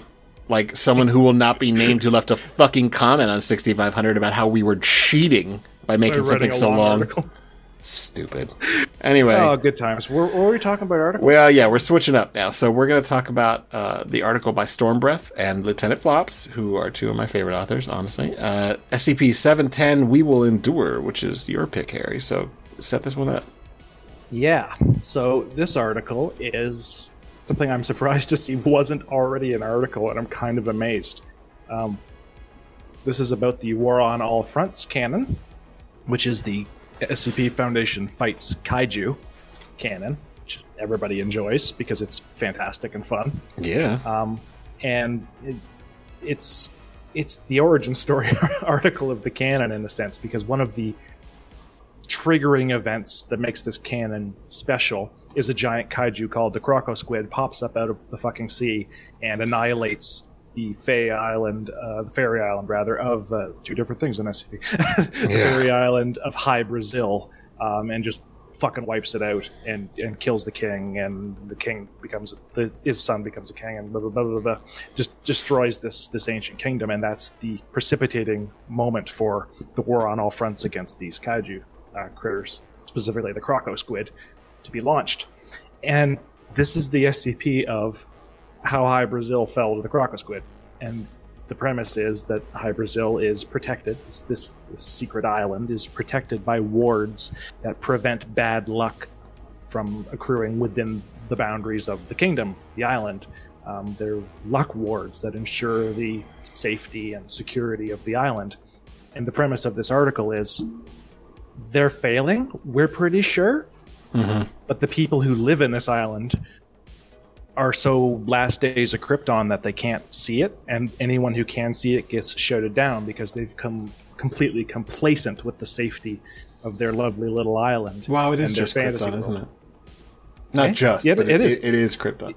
Yeah, it's totally a Krypton sort of thing. They're like, no, that can't be happening because it's never happened before. The wards will stay forever. None of the Space Marines will ever turn against the Emperor.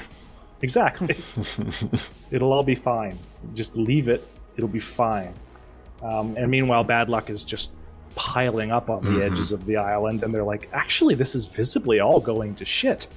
And they can't convince the people in charge, specifically the king. They can't convince the king or the majority of his court that something's going on here. And so it's a series of logs, because the Foundation is there observing this, in the person of one character who's the POV character who isn't from the island.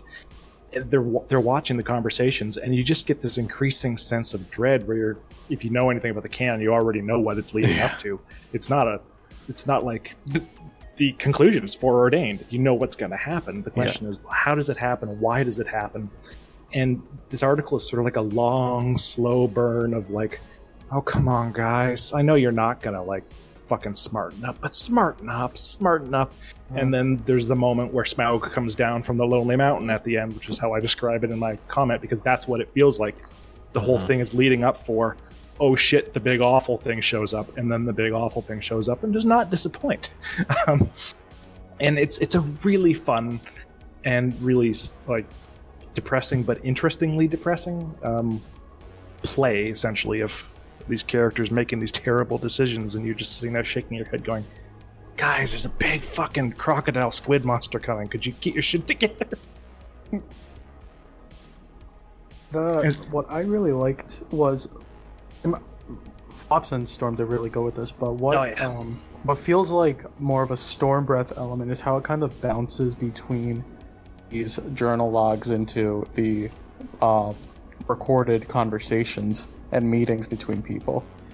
And I really like how Storm Breath does that, and Flops as well, but what I'm reminded of is Storm Breath's recent serial killer article, where you have the very clinical description of what's going on, and then interspersed between is these testimonies from the lead detective on the murders.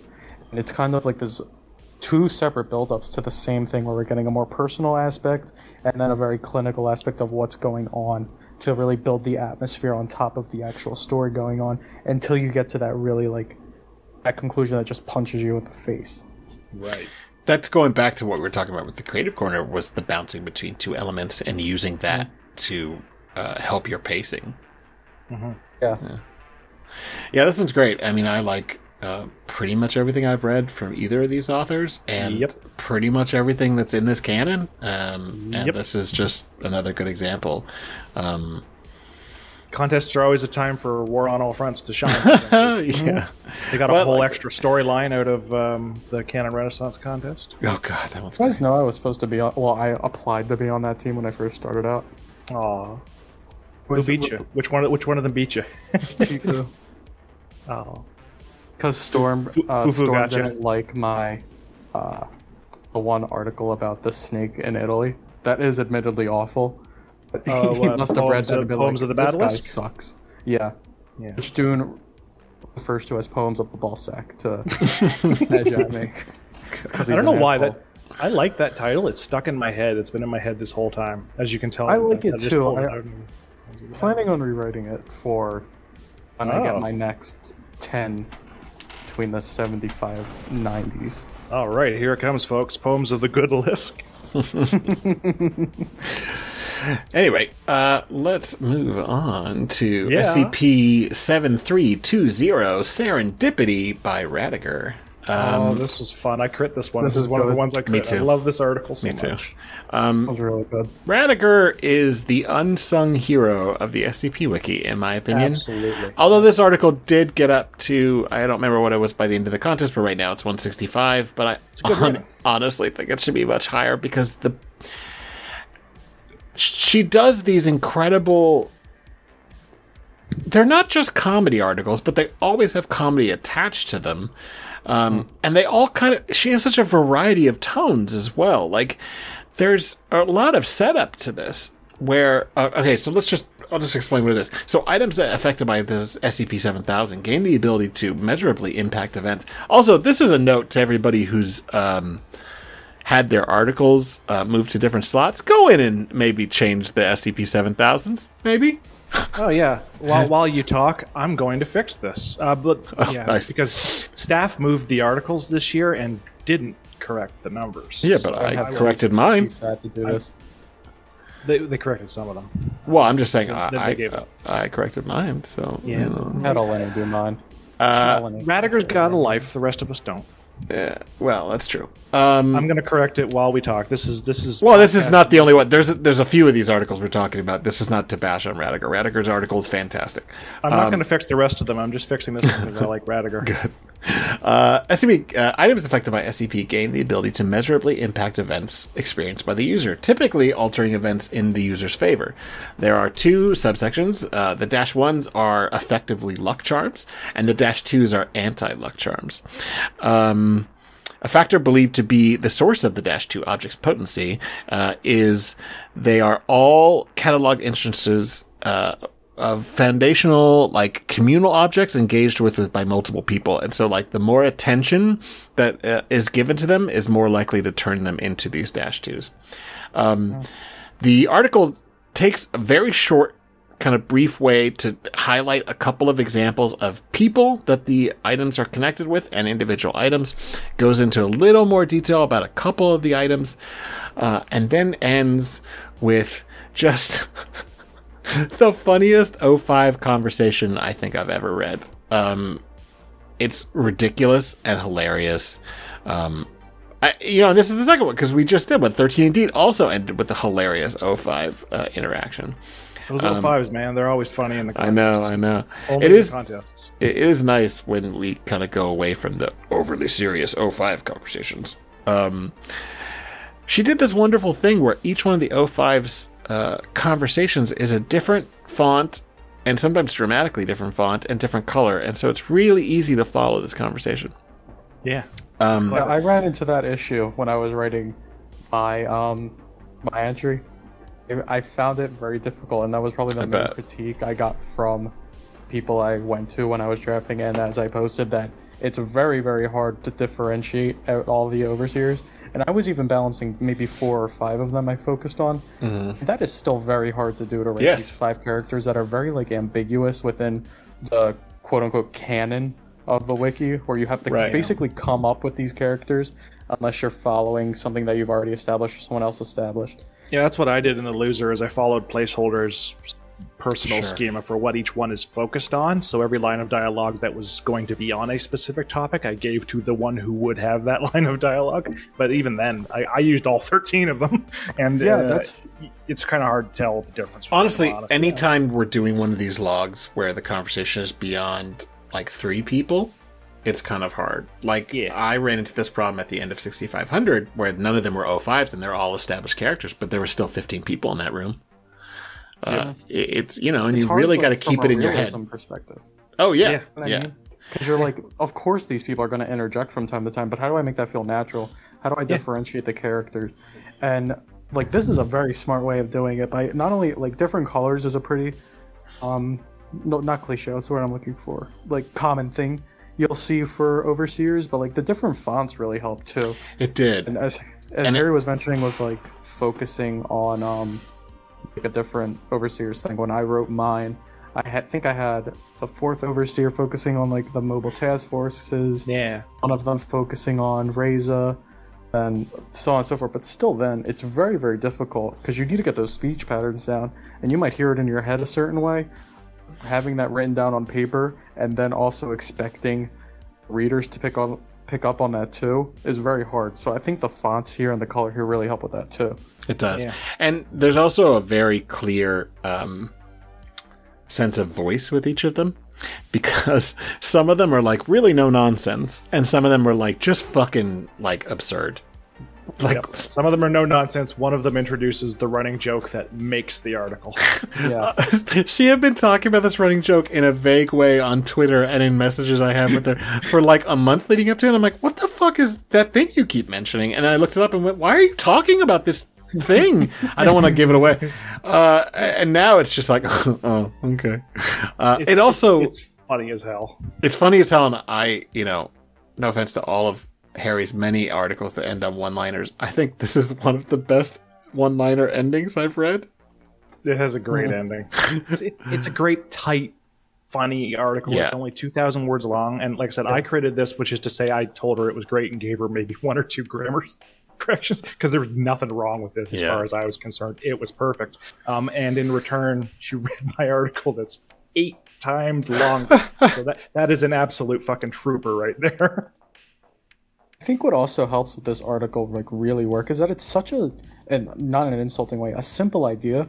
And I'm pretty sure I didn't read as much as maybe Harry did or other people did, you, Grigori, but I've read maybe 20 articles. This is the only one that focuses on good luck charms. It's such a simple idea, and it's so obvious. It's done in such a perfect way. Like, the Foundation has these little good luck charms, and it's not like these massive things that affect them wildly. They affect maybe one person or a small group of people. You see the ways they affect them in good ways, and then the funny ways that the bad luck charms affect them in bad ways. Yeah, it's done in a very straightforward way. You get the humor, you get the lightheartedness, and then ending on that overseer lock is just like a linchpin that seals it all together. It's great. Yeah, it's really good. I will say that I think Grimsley Tudge is also talking his about coin is a good luck charm. Yeah. And the other character also has one of those luck charms. But Dr. Weddle has one too, but he loses it in his hair basically right at the beginning of the article. So I didn't want to copy Ep's entire story. But yeah, I think this is the 3rd time I'm saying, I'm begging you, if you like this podcast, if you like anything that I or Harry has written, please go check out Radiger's articles and podcast. Yep. She has a new project out there. YouTube videos. She's got the best comedic timing in videos that I've ever seen. She's so fucking funny. So not just so funny for SCP. No, just in general. Just funny. Just legitimately funny. Someday we will be like, knew her. Okay, so we are going to move. Yeah, exactly.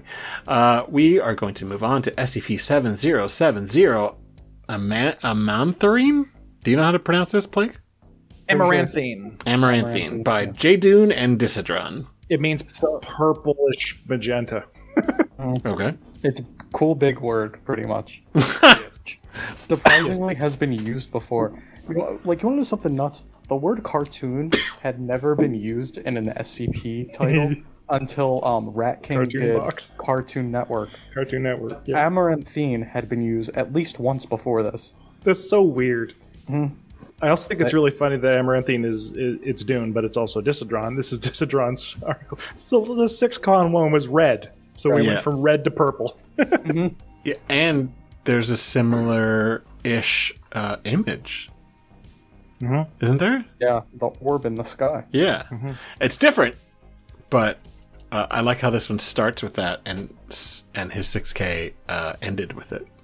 They're not similar image, but I just mean yeah. I wonder if it's the same artist too. I don't remember. But Steph. Oh no, it's Steph this time. Okay. This one, the art was done by Steph, and the other one was Devia, who also did the Demon Hector's images and Around Their Houses. Yes, right. Yeah. Anyway, the images in this article in general are fucking terrific. There aren't a lot of them, but when they come up, and it has a great sense of style in general. I really like the Oracle parts. They really feel like a nice break. But yeah, why don't you set this up, Plague? So I was actually involved in the original collaboration of this, then I pulled away. Cheater. Because I just didn't feel... Disqualified. I'm actually 9th place. Disqualified! Just kidding. Go. I didn't have, the idea I didn't feel meshed with me well, but they really pulled it off. But yeah, I'll go through the original idea. Me and Dune we had somewhat of a little promise that we would work together, but, it didn't go through. It's alright. We were really scrambling for ideas. We did not know what to do. Because we had heard hints of, the 3 options the theme was gonna be. From, staff or, little hints, but that were dropped. And so, we were like, what the hell can we write for luck? We heard it could be fantasy, we could have... and then there was one other, I can't remember. What could we write for luck? So our original idea was, somewhat of like a article where this interdimensional monster keeps eating universes, That was and cool. then you follow kind of the Foundation as these fail-safes in these universes send the documentation over to the next universes, and the monster keeps like going, and you see the Foundation slowly trying to figure out how to kill this thing. It didn't come to fruition because we couldn't pull it off in the way we wanted to, but it was a cool idea. And then we're talking to Rounder, and he was talking about Skip now. We're like, that's a pretty solid like uncovered ground for somewhat of a lore entry. Yeah. And so it became this much wider thing where the Foundation is sort of overtaken in a Skynet way of SkipNet, and that's what this article is about, where Foundation sort of creates SkipNet to categorize all their articles, which it already does, but then it all slowly starts corrupting pre-existing articles and then overloading the database with fake SCP articles as the world slowly descends around them. As they can't contain it, the veil collapses, and then anomalies escape because they're running out of space for all these things that are being created. I think it's really cool that this is like the big apocalypse one of the first bunch that I read, because there are several big apocalypse ones.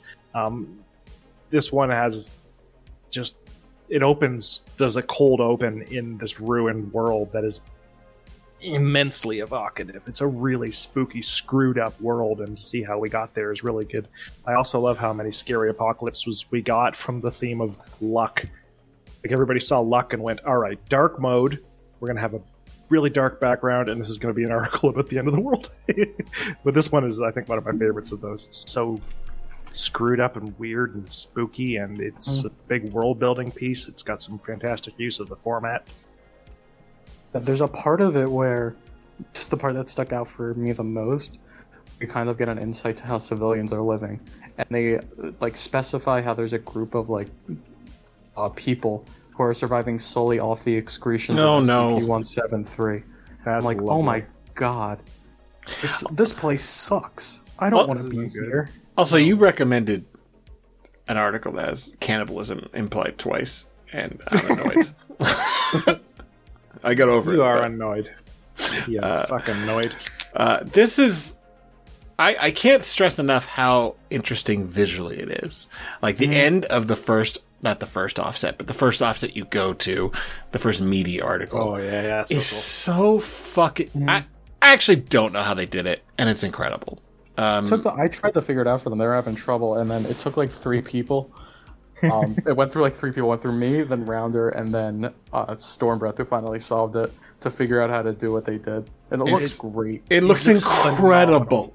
Like, the very, very end of it is just before the fun little note that lets you get to the next iteration is fucking spooky as shit. And that's the part that's easy. The part that's above it is the difficult. Yeah, the fading the ending where, color, yeah. Where the phrase appears. The cliched phrase you should not be able to make cool at this point, and they still made cool. And this is the second time Dissidron has done it. Yeah. Because 6K does the Red Moon. Yes. Fuck, so good! How dare you? Man, it's amazing you can even hear for all the moons how... I do want to ask them if they are fans of... what's that fucking fake TV channel? It's on YouTube. Yes, Local 58. Local 58. It's the Chris Straub thing. Because there is a whole plot about the moon in that. Not that this is... I'm not trying to imply. I just mean... it gave me the similar kind of vibes. For sure. Only it goes beyond that because it actually explores what the world would be like after it goes to shit. And I think it's really funny because the first part of it kind of implies from Oracle, which is this AI that's kind of helping the O5, who's sort of the protagonist of this, navigate these files. Implies, I think, says, let's see, how does she phrase it? Oracle says, I duty inform you the file you are about to read a file predating the Black Moon incident. As such, information contained within may be inaccurate. Philosophies and behavior predating the Howling may be seen as immoral today. And what I thought that was going to imply is now we're in a foundation that is more, not wholesome, but it looks back at its past in a negative way, in the past of its actions in a negative way. But in the future, where the Foundation is trying to fix, human society, and 2000 is not an option, I don't know if they are. They're doing horrible shit. I feel like that note actually, it's meant to make you think that's Yes, what it is, and then when you read it, you're actually like, oh, this is like people living in a wasteland looking at a story about people showering and watering. Right. That's immoral. You're wasting all that water. That's what it is. Such a brilliant fucking fake out. It's so good. It's great. The best part is that, like, I feel like I know what, even though there's just the one image, from the descriptions and from the dialogue, I feel like I can imagine what the world looks like with this. Yeah. And yeah. It sounds like, oh, God. Yeah, Dune sent me the opening, like, introduction. Oh, yeah. And I read that. I'm like, yeah, I can picture this. This is good. I'm going to admit that my first inclination seeing it and being like, you're opening with dialogue? Really?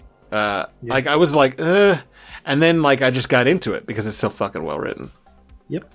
And it does such a good job of setting tone and everything else.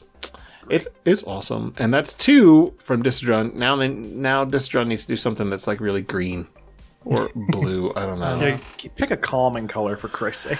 Distrodron is so fucking special. SCP-8000 Viridian. Distrodron comes up with these ideas that on their face are just like, like the fucking the serial killer ones. If you just boil them down to the 2-sentence things, you'll be like, really? That's a compelling story? No, read it. It does something completely different and unique. The second one too, the sequel. Oh yeah, both of them. And he did it twice. Cliche idea, and then made it unique twice. Distrodron's execution is always just. It's incredible. I think Distrodron maybe is like a genius. And also comes up with fantastic ideas for other people and just throws them out there as well. Right. Just an all-around cool person. Yep. I think there's also a testament to Dune's writing as well. Oh yeah, of course. Absolutely. Dune is like somewhat rightfully and also somewhat wrongfully known for being the funny guy along with me. He has a very good way of pivoting towards a very somber, sad, bleak tone that shines in 6003 Beacon, shines here, shines in his one more meta article he wrote. Death of the Author? The author, yeah. That was the one I was just really, getting ready to look that up, yeah. Really, really good at switching to that tone and doing it in a way that you really wouldn't expect from an author who's more known to be writing a light-hearted comedy in that genre on the way. Mm-hmm. Yeah, Dune is perennially underrated by Dune. Dune is constantly talking about, I don't feel like I did a good job on this, and I feel Death of the Creator, that's what it is, SCP-5466, that's the one. He just constantly, like, I don't know if I got to where I was trying to get with that or whatever. It's like, you're fucking phenomenal. Shut up, man. You're so good at this. He really is. I think that's something to some extent most creative go through. I sympathize a lot with the thought process of, like, until you or somebody else reads it and tells me, no, this works. It's why I habitually, like, send you little segments. I'm like, is this stupid? Am I fucking up my own ass, or does this work? It's hard to... the other option is to, like, be so sure of yourself that nothing you do could ever do wrong, and we've seen how that works on the wiki. Yeah, that doesn't work out so well. Anyway, this is great, and even though it is one of those kind of pretty long articles, it's really, really quite brilliant. The pacing is really done in an interesting way because it changes tone dramatically halfway through, and in a way that feels perfectly natural. Absolutely. And it sets up a really compelling, weird thing that we'll probably never see again, but I would be interested in seeing other stuff in this setting. Oh, yeah. All right, so Harry, you recommended SCP-7776, The Unwell by Dr. Balthazar. By Dr. Balthazar. We're now moving into the metaphysician couplet of the ending of the section here. Yes. The Unwell by Dr. Balthazar. Balth wrote The Rainbow Serpent in the last contest, which was also one of my favorites. A nice, extremely long and detailed story of a kaiju just furiously annihilating the world, which I think was my pick for our KCON 6000 articles. And here I am picking Balth again. This is one of the longer articles in the contest. It's a very long and detailed and complex story about how much it sucks to work at Site 93. Site 93 is located near a village which has a well, and the well has something in it. And the something in the well, according to the people who live around the well, is a portal to an alternate dimension or a space between spaces that has some really horrible thing living in it that wants to come out. But every once in a while they are periodically given rituals in their dreams that will propitiate whatever the thing is and keep it in its hole and keep it from coming out. And they are always extraordinarily unpleasant rituals that they don't want to do that result in mutilation and harm and all kinds of horrible stuff, and are borderline sadistic, or beyond the border, well beyond the border of sadistic. But they have to keep doing it to keep the thing in there. But that's the way it is set up now. The site is set up there, it's hived off from the rest of the Foundation, and anybody who's there is stuck there, and they work always to keep this anomaly contained. But we also see access to the original versions of the containment procedures, which are, we don't know what this fucking thing is, but the locals think there's a well full of weird shit. Make sure you stop all these rituals, because these rituals are obviously bullshit. And that gets changed to, no, these rituals aren't bullshit. Absolutely, they're not bullshit. Absolutely, keep doing the rituals. And reading the article, we find out why, because, I mean, spoiler alert, there is a horrible thing in the well that's trying to get out, and it is so horrible, because that's the beauty of this article. It's a very, very slow burn, detailing how much it sucks to be on this island, how much horrible shit happens to these people, an absolute litany of the ridiculously unpleasant things that happen to everybody here. I'll just read just one tiny one. Agent James Gilmore reported that the water in his canteen had been converted to blood. Testing showed that the blood belonged to Agent Gilmore. This is the shit you deal with just working next to this fucking well. God. Completely horrible random crap happening all of the time, much of it body horror related. And then we eventually find out why they're doing all of this in an extended log where we see what happened when the Foundation didn't contain the anomaly by not doing the rituals. And what happened was extraordinarily ridiculous, horrible cosmic horror on a massive scale. And it's very metaphysician in my opinion, as is the next article we're going to look at. It's cosmic horror, and it's very well done. It's a pretty, like, a consistent theme of Balthazar's, especially his KCON entries throughout, because he did 5K, 6K, and 7K, and all of them kind of focus around Foundation trying to contain something that A, should not exist, and B, will fuck their shit up if they do not contain it right. Yeah. Especially, what was his 5K? Was The beast of something? Or Beast of something. I could be wrong. Sorry. Let's see. What was Balls? Bass Strait. That's straight. I really like that one. That's one of my, 5007. yeah. It's a really good article. And that it has a very, well, they all have very similar vibes.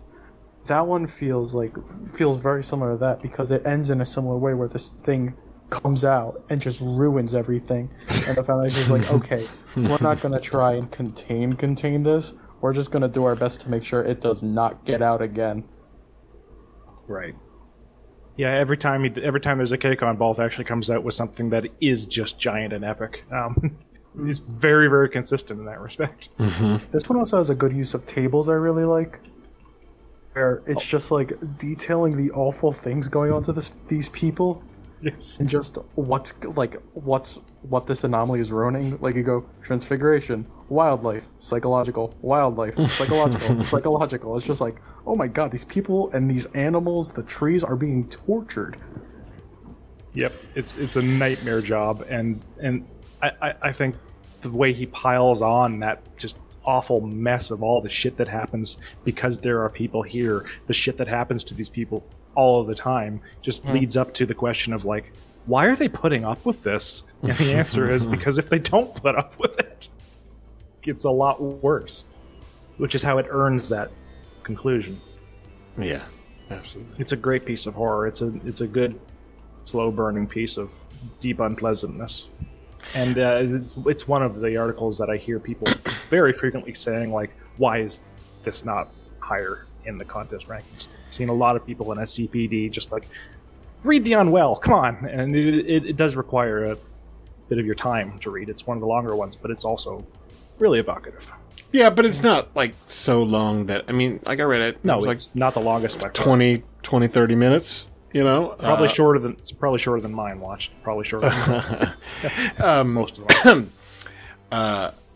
Yeah, it's really something special. Honestly, the thing that I like about it the most is that it feels like a modern article, but it looks like a fairly older article in a good way. And some really fun images. Sure. Some really fun images. This was a weird article for me to read, not in like that the writing was weird. Just like I was reading through this and it was like, this is exactly what I wanted to do with Beacon. And it's just like it is not like pull Beacon. that off as well. I know I doing in Crow, I'll rag on Beacon, and we always get told, it's fine, it's good. We don't like that one, but this was nobody says. Shut the fuck up, man! I fucking love that article. People love it. I don't like it too much. Too bad. We're planning to like not fully rewrite it, but just go through and get rid of some more of the problem areas. But this is exactly what I wanted to do. Just have a group of people be kind of like tortured, trying to contain something they don't fully understand until finally you get to see what's inside of it. God, I really can't think of a single fucking part of Beacon I would think you should cut. Like, what the fuck are you talking Not about? cutting, it's just more like... Oh. It's very melodramatic. Dialogue, like, go... Oh, I see what you're saying. Yeah, You know... that addendum with, where one of the characters, I think her first name's Rosa, wants to leave. Read that log and tell me that it's not melodrama. I don't think it's melodrama to a fault, but I can see what you're saying. If you want to ground the dialogue, there's nothing wrong with that. Just stop bashing it. I really like it. Yeah, There's something funny about that, Beacon. Realized there was a very major plot hole in it only until I listened to the Exploring series video on it. What was the plot hole? Because there are apparently, if you know the story beats, there is a set of boxes, stone boxes that the Foundation looks into, and it kind of like reveals what happened to the group of people that used to live on this island. As it turns out, we accidentally wrote that there were 2 sets of boxes. Hey, I told you that in Crit. Different areas. I thought we got that. Dude, I told you that in Crit. I thought we got it. But apparently, we were so... It took us like 3 tries to get every date lined up. No, it's fair. This was 6Con. This was 6Con. Wikidot was falling apart. You might have made the edit. Not even that. We had a Google Doc. It took us 3 tries to get every date lined up. Because me, Crow, and Dune were using different formats for the dates. So we were just like... I fucking remember that. Is this March 12th? Or is this December 3rd? I remember that. It was like the big issue, and then I had written out, like, I write my dates, like, written out, like, September 13th, 2000, whatever. But I had that. Crow had the, like, European way to write a date, and then Dune did the American way to write a date. So we were all worried about that. And that took us 3 or 4 passes to get through, and I think it just got lost. Where we had this major plot hole none of us realized because we just didn't catch it, and we didn't fix whatever crit we That did. is so... That's why I asked you. Sorry, because I was like, I remember telling you about that when I couldn't. I remember Why are there 2 sets of boxes? You're like, oh shit, there are?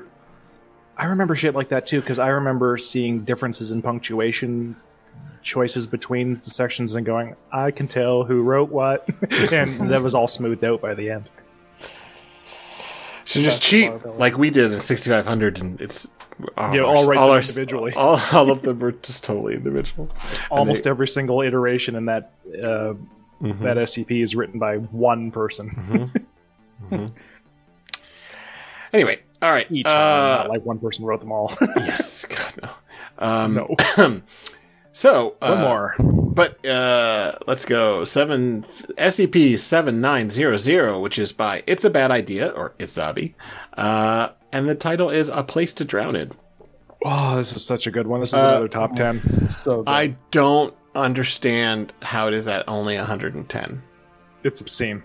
This is a fucking terrific article. It's why I saved it for last selfishly. Fucking things. It's one of the spookiest articles on the is, site. I'm just gonna. Oh my god, the atmosphere is amazing. It's so atmospheric. It's so good. SCP-7900 is Notre Dame de la Mer, a monastery founded in 1208 CE and the center of a numerous anomalous phenomena.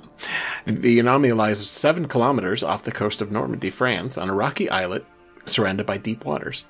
A lot of the beginning is just setting up what this island is like, and what the monastery is like, and then what these tunnels are like that are under it, which is so great because you've got this rich history of this monastery that's kind of weird that it's out in the middle of nowhere, and the first image is so good. It's like, I don't know if it's from the 1940s or 20s, but it looks like it's this like 100-year-old photograph, and it's just bleak and just like these high cliffs and these roaring waves. And then you find out that beneath the anomaly lies an expansive network of tunnels constructed at an unknown date in its history. The network was discovered during archaeological digs around the base of the islet. The tunnels have yet to be fully explored, but survey teams have mapped over 150 kilometers to date. Estimates place the size of the network between 6,000 to 1,000 kilometers, which is nuts. It's a tiny island. Shit. What? That's a lot. Much of the network appears to be naturally occurring, but significant portions have been reinforced with intricate and advanced architecture. The network possesses, and this already, that's like, oh, this is some good Lovecraft shit right here, and like, without the racism. And already I'm like, oh, what's going to be found down there? And then the next paragraph kind of sets everything up so beautifully. The network possesses an anomalous effect that causes individuals to have a higher than average likelihood of becoming lost within the tunnels, even when using advanced navigation equipment. Rescue personnel consistently report becoming lost through non-anomalous means, such as equipment malfunction, disorientation, or unstable geologic activity, but repeated incidents suggest anomalous interference. So they can't even figure out what the anomaly is. They just know people keep getting lost down here, and it's not a coincidence.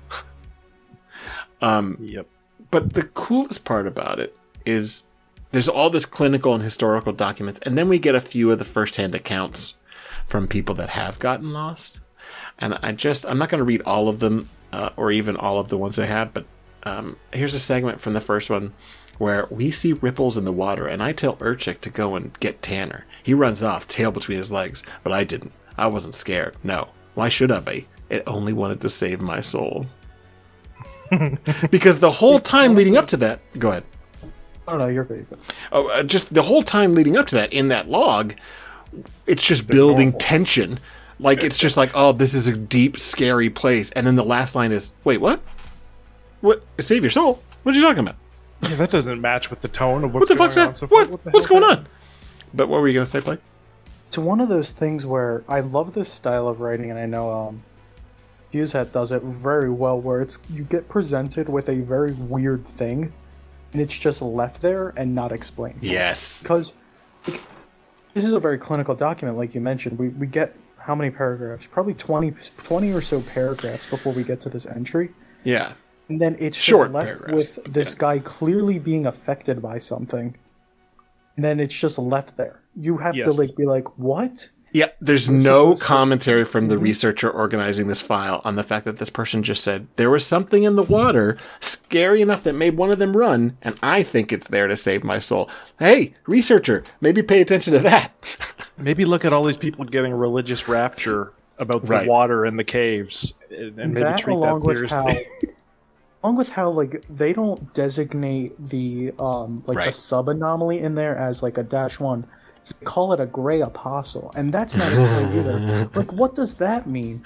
Yeah. It's so weird. The implication that there's a certain amount of effect happening to everybody who has documented this thing, whether they're all a little compromised, is great. Like it's like a horror version of the People's Church of the Fish that goes on forever. Yes, because there's gradations to it, right? The people that have actually experienced it firsthand are like, I don't know if they're fully converted with big air quotes on them, but the people that are just doing the documentation, you're right, they're also getting affected because they are not calling out these weird things. There is no moment where there's a footnote saying, this is strange. Nope. You're just left with the sense of like, oh, are we just going to leave that there? Okay. It's just incredible. Like, then I locked eyes with an angel. Like, what? You did what now? And there's like this really brilliant descriptions of this. I personally am fairly I wouldn't say scared, but like uncomfortable with the idea of like flooding caves. I love it. It's terrifying. It's terrifying. One thing that really bothers me. I love it. I really works for me, and consistently there's a sense of building tension to where this is something horrible is going to happen. At some point, I understand they're subverting the expectations, but it's all going to build up to that something horrible, and it doesn't really happen. The horrible thing is unspoken. It's behind. It's kind of between the lines that, no, the horrible thing is, listen, if you came here, you too would also like a place to drown. And it's like, fuck. And the fact that it doesn't end doesn't mean it isn't going to end too. That's it's the horror of the incomplete nature of it, because it's not that nothing happens, it's that something is about to happen and it hasn't by the time the article has been posted. So there's the horror of like, this isn't done. This is about to get worse. It's just starting to get worse when it's over. It's worse after I've finished reading this article. That's right. This is only like the very beginning of what's happening. And it all, in the same way, like Plague, you were just saying, putting something weird out there and just leaving it. The whole article is like that because they're establishing this weird thing and there's no conclusion. There's no payoff. The payoff is, oh, fuck. The payoff is brilliant because it's something that I love to do, but it's doing it in a different way. It ends in a horror one-liner. Yeah, perfect, immaculate horror one-liner. And I don't want to give the ending away, but I did want to read one portion of one of the other logs. I don't remember everything I saw down there. It was like a dream. I can't recall the details, but I'll never forget the faces. Horrible, mummified, scared. Millions of them, starving to death in that pit. Nothing to eat after the apostles died and the drowning stopped. I see the faces of the devotees given new life and new blood from the water. I saw Nago in the bliss of her newfound immortality. I saw my team screaming as they accepted God's blessing. I saw Rick and Tanner and Urchek. I saw myself from a distance. But most vividly, I saw God. My God, watching from above through the cracks in the rock, a whale's eye, blue as sapphire, and I let his song cleanse and birth me new. He has hopes for us, inheritors of his capital deluge. It's been so long since he's seen the surface. I can't wait. The rapture, the completely inappropriate rapture is so good. Even within that portion I just read, it starts off going, oh, it's so terrible. And then within that paragraph, oh, no, that's where right there in that sentence is where that person got converted.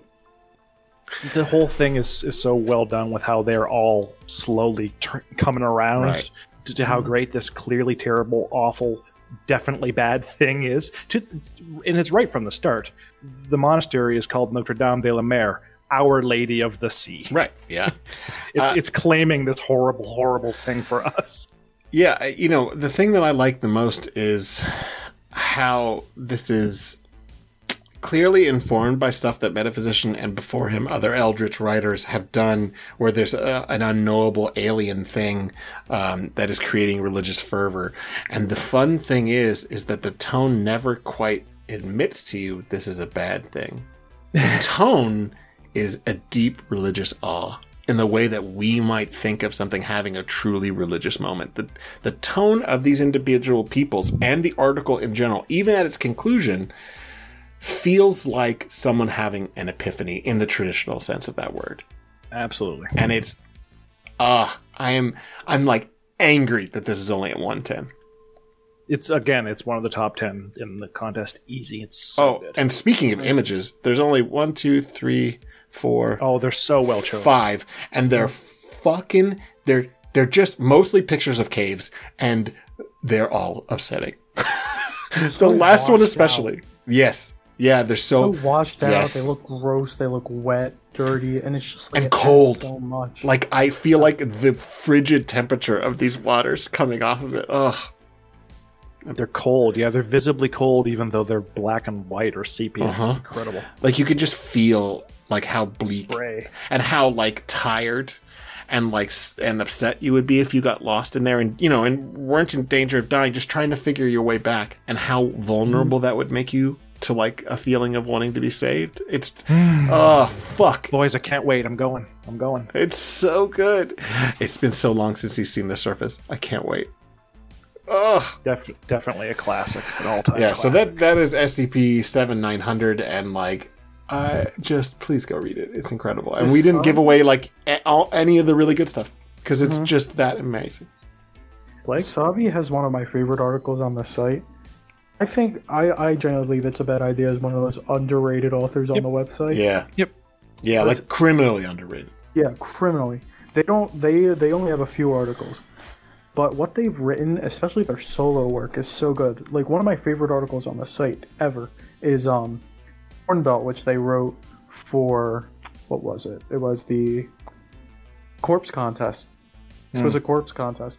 It's an explained thaw meal, I think. Something like that. Or no, it's a I think it's explained thaw meal. It's some wacky containment procedure class. And he pulls it off in a way that is so well done. And then you could go read that, and then go read this, and it would feel like it's a completely different author. Yeah, that's the thing. I don't see like a through line between Asabi's articles other than quality. Like they're super well done, but they're all so different, which is a real talent. Really, even I wish Asabi would write more. Me too. Yeah, me too. Even I would say to the design of this article emphasizes the bleakness of the pictures. Yeah. It's all mostly white and gray, and yet it's really good choices. Yeah, it's not like just because like it fit. Right, there's reasons. There's intentionality in all the choices that were made in this piece. To make it more I just cannot stop talking. I'm just so glad we did this episode so I could just talk about this article for 10 minutes. Yeah, it's fantastic. I know. All right, we got a lot of emails, so let's do that. At the end, we're going to throw out some honorable mentions. Yes, open up the contest page so that at the end, once we've done the emails, you can just quickly scroll and throw out the names of the ones. My honorable mentions. You've got yours, and I'll throw out some, and Blake can if he wants. Okay, but we're going to see some emails. I'm going to read this first one because it is one I missed last time for the Chaos Insurgency episode. I know. It's from Boris. Hi, creative people. On the topic of Chaos Insurgency, I really like the two articles in which they are used, but neither of them are directly about the organization. One of which is Tanhani's I Buried the Sun, which obviously we covered. And the other is the MTF Sigma 66 Post-Mission Psychological Evaluation by Silver Escher. I mean, God, anything Silver Escher does is great. Here, a former CIA operative is working for the Foundation's quote-unquote Suicide Squad, MTF, and is very entertaining on account of his brain being scrambled. You're never sure if he just pretends to be eternally confused or if it's just what is working for the CI does for you. Just like talking to Greba gang leader. And then Boris included something that's really kind of fun. I recently heard the Victim episode and had a vision. It follows the trajectory of older GOIs. You could leave the wiki and come back 10 years later and still find it in use. It will have 3 competing and contradictory interpretations, each with detailed ideas about its founders, goals, and functions. Fuck that. Someone writes a straight story about just a weird, creepy piece of media, and it gets downvoted to oblivion with one comment saying, you need to put some actual story in it. It's not a Series 1 anymore. At this point, Series 1 is everything before SCP 10,000. This is really fun. Plague, you want to read this one from Jim Bob? Yep. Hello, Simply Creative people. It's me, Jim Bob. I'm here with my 3 favorite entries for the 7KCon that aren't in the top 10 in no particular order.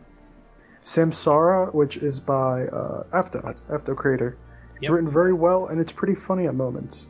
And then SCP-7666, Under Vegas Orientation, The House Loses by Rounder House. Very well written, and a humorous article that I enjoyed. That's great. And then SCP-7043, Murphy Law in The Montauk Falcon.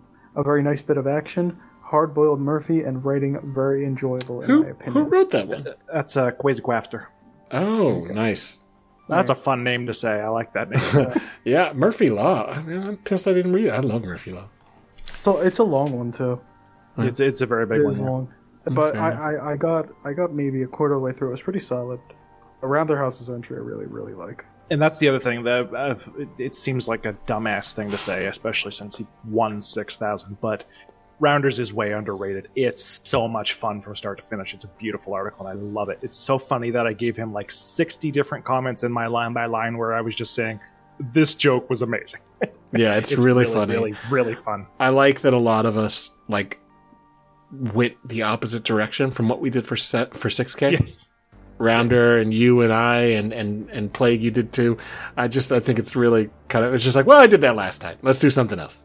Yeah, there's not a lot of let's just do what we did the last time for sure. Yeah. Harry, you want to read this one from JTKC, which John, I cut this down. So Okay. it was quite long. So if you're listening and you go, why wasn't my whole email? Yeah, I cut some of it. So this is the Grigori edit of JTKC's email. Hey guys, love the last episode and official congrats to Mr. 7000. I don't know who that is. Weddle. Probably It's Weddle. It's Weddle.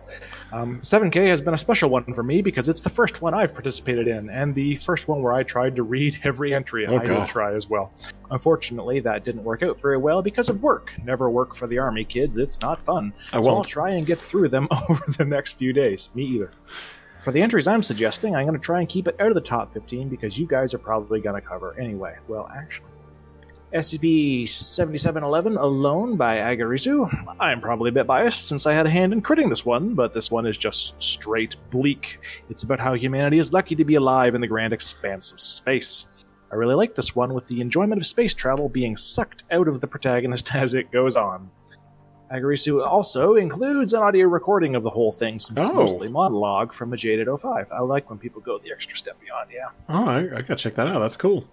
SCP-7011 Micromanagement by Lan2D. I actually love this one too. This is a really good one. I genuinely think this one is one of the more underrated ones, at least deserve more than plus 100. I agree.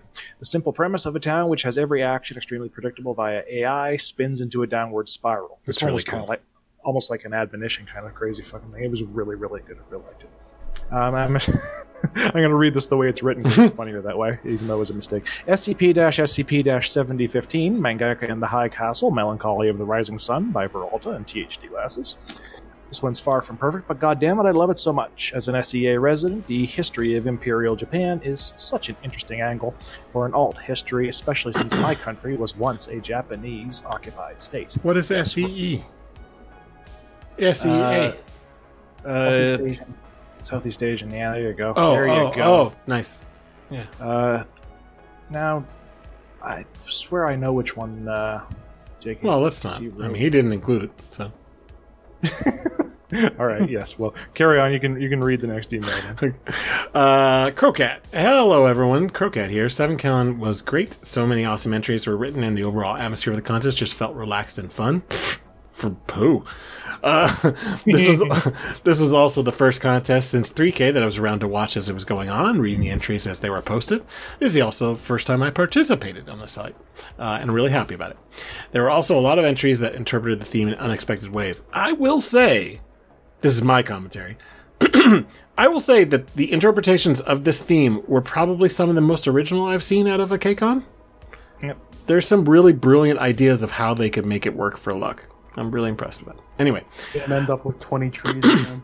Yeah, right, yes, exactly. There's no fucking trees this time. I mean, sure, there were plenty of articles about dice and luck gods, but I feel the majority took a less traditional approach, and even then, some of the luck god, dice, and coin flip stories were super creative. Yeah, one of the coin flips are terrific. There were definitely some wonderful entries that were a bit overlooked, which I suppose comes with having so many of them. My favorite outside the top 10 are 7711, which we just covered, 7011, which we just covered, SCP-7222, Pool Boy by Tayuman, a lovely article. Oh, yeah, this is great. Yeah, that one's a lovely article. I almost included that. One's very cute. A lovely article about a little robot who just wants to help clean. And then SCP-7030, who's one of my favorite authors, Weizong, What Comes to Pass. Such a beautiful story about a quiet apocalypse. Just incredible. I think Weizong is has some really popular articles, but in general, super missed out on. Pretty much every time Weizong puts something on there, I drop everything to read it. Anyway. Weizong is awesome. Plague, you want to read this one from Gwari? Mm-hmm. From who? Gwari? Gwari.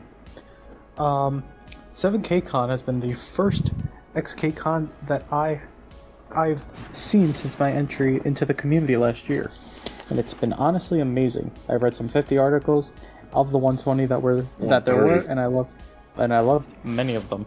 I already brought up some entries which I really liked that were relatively unnoticed in a Twitter thread I made a while ago, so I will comment about a few different ones here.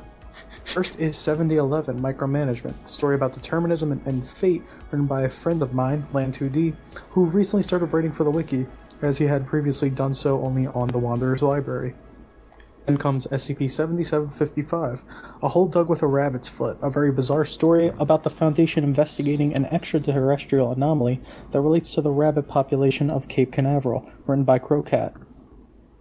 SCP-7077, Where the Sky Meets the Sea, a character exploration that makes use of a honestly beautiful imagery throughout.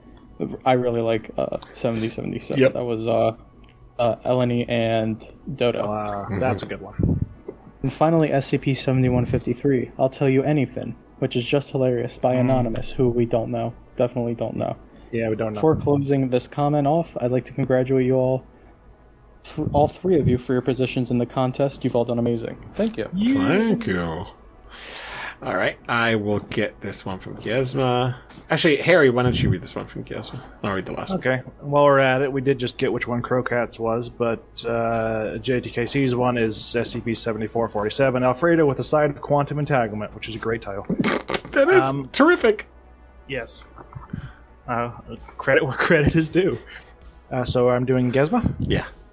Gizma. Greetings from Gizma. Again, very consistent. I know. Congrats to Harry for winning SCP-7000, yes.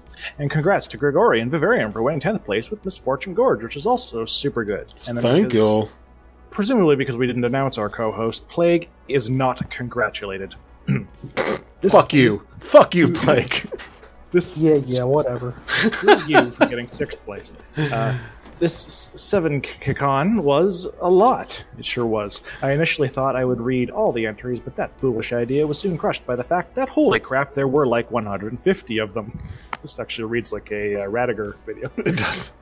Still read a bunch of them, though, and endeavored to create memes for all the ones I wanted to share and promote. Yes, big thanks to Gesma for the fucking memes. They were very helpful. Yeah. Lord did a whole bunch as well, but Gesma did a whole bunch. Lots of memes in the contest. Just Lots thank of you to fun. Gizma for all the Thank memes. you to Gesma for everything. Thanks just- to get all the fish. And contributing to... stalking dank memes from Site 19. They were killing it. Oh, Absolutely. Gizma is like straight up a meme genius.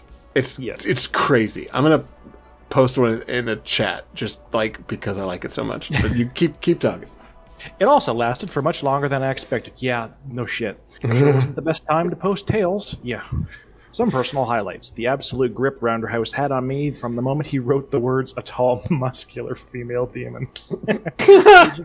Agent Calendar was very popular. That whole article was Very a lot of fun. I transparent. loved it. Yes. The VKTM ads in Misfortune Gorge, they were so good.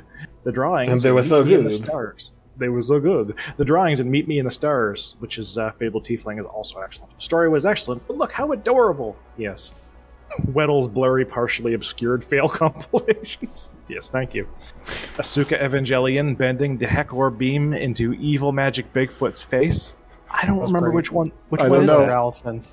Oh, nice. Oh, it's just the over the top description actually managed to be more over the top than the already over the top fight. That's Ralston's. So good. I love That one's fight. this like giant superhero fight it ends with the I big, know. When I read it, I was like, holy shit, dude. You just went from 0 to 100. Dude. Almost forgetting to breathe while reading the logs in Hungry Season. That's Yeah. a big sloth in my face. The sheer audacity of your Honor League of Legends. Boom! The bleak dystopia of Amaranthine.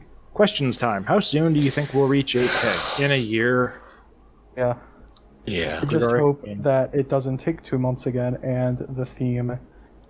And that they don't chicken out of the fantasy theme. Oh, that'd be nice. Do you think the loser being the first X-1000 to belong to a canon will have a big impact on the site? No. I think it might. I think I so talked too. about this. I talked about this to Harry. Not exactly in a very canon way where it's gonna impact the canon and make it people want to participate in it. I think what's gonna happen is people are gonna use the Site 43 CSS, similar to how new authors use ACS in a way. They think it Cruise control brings for in cool. upvotes.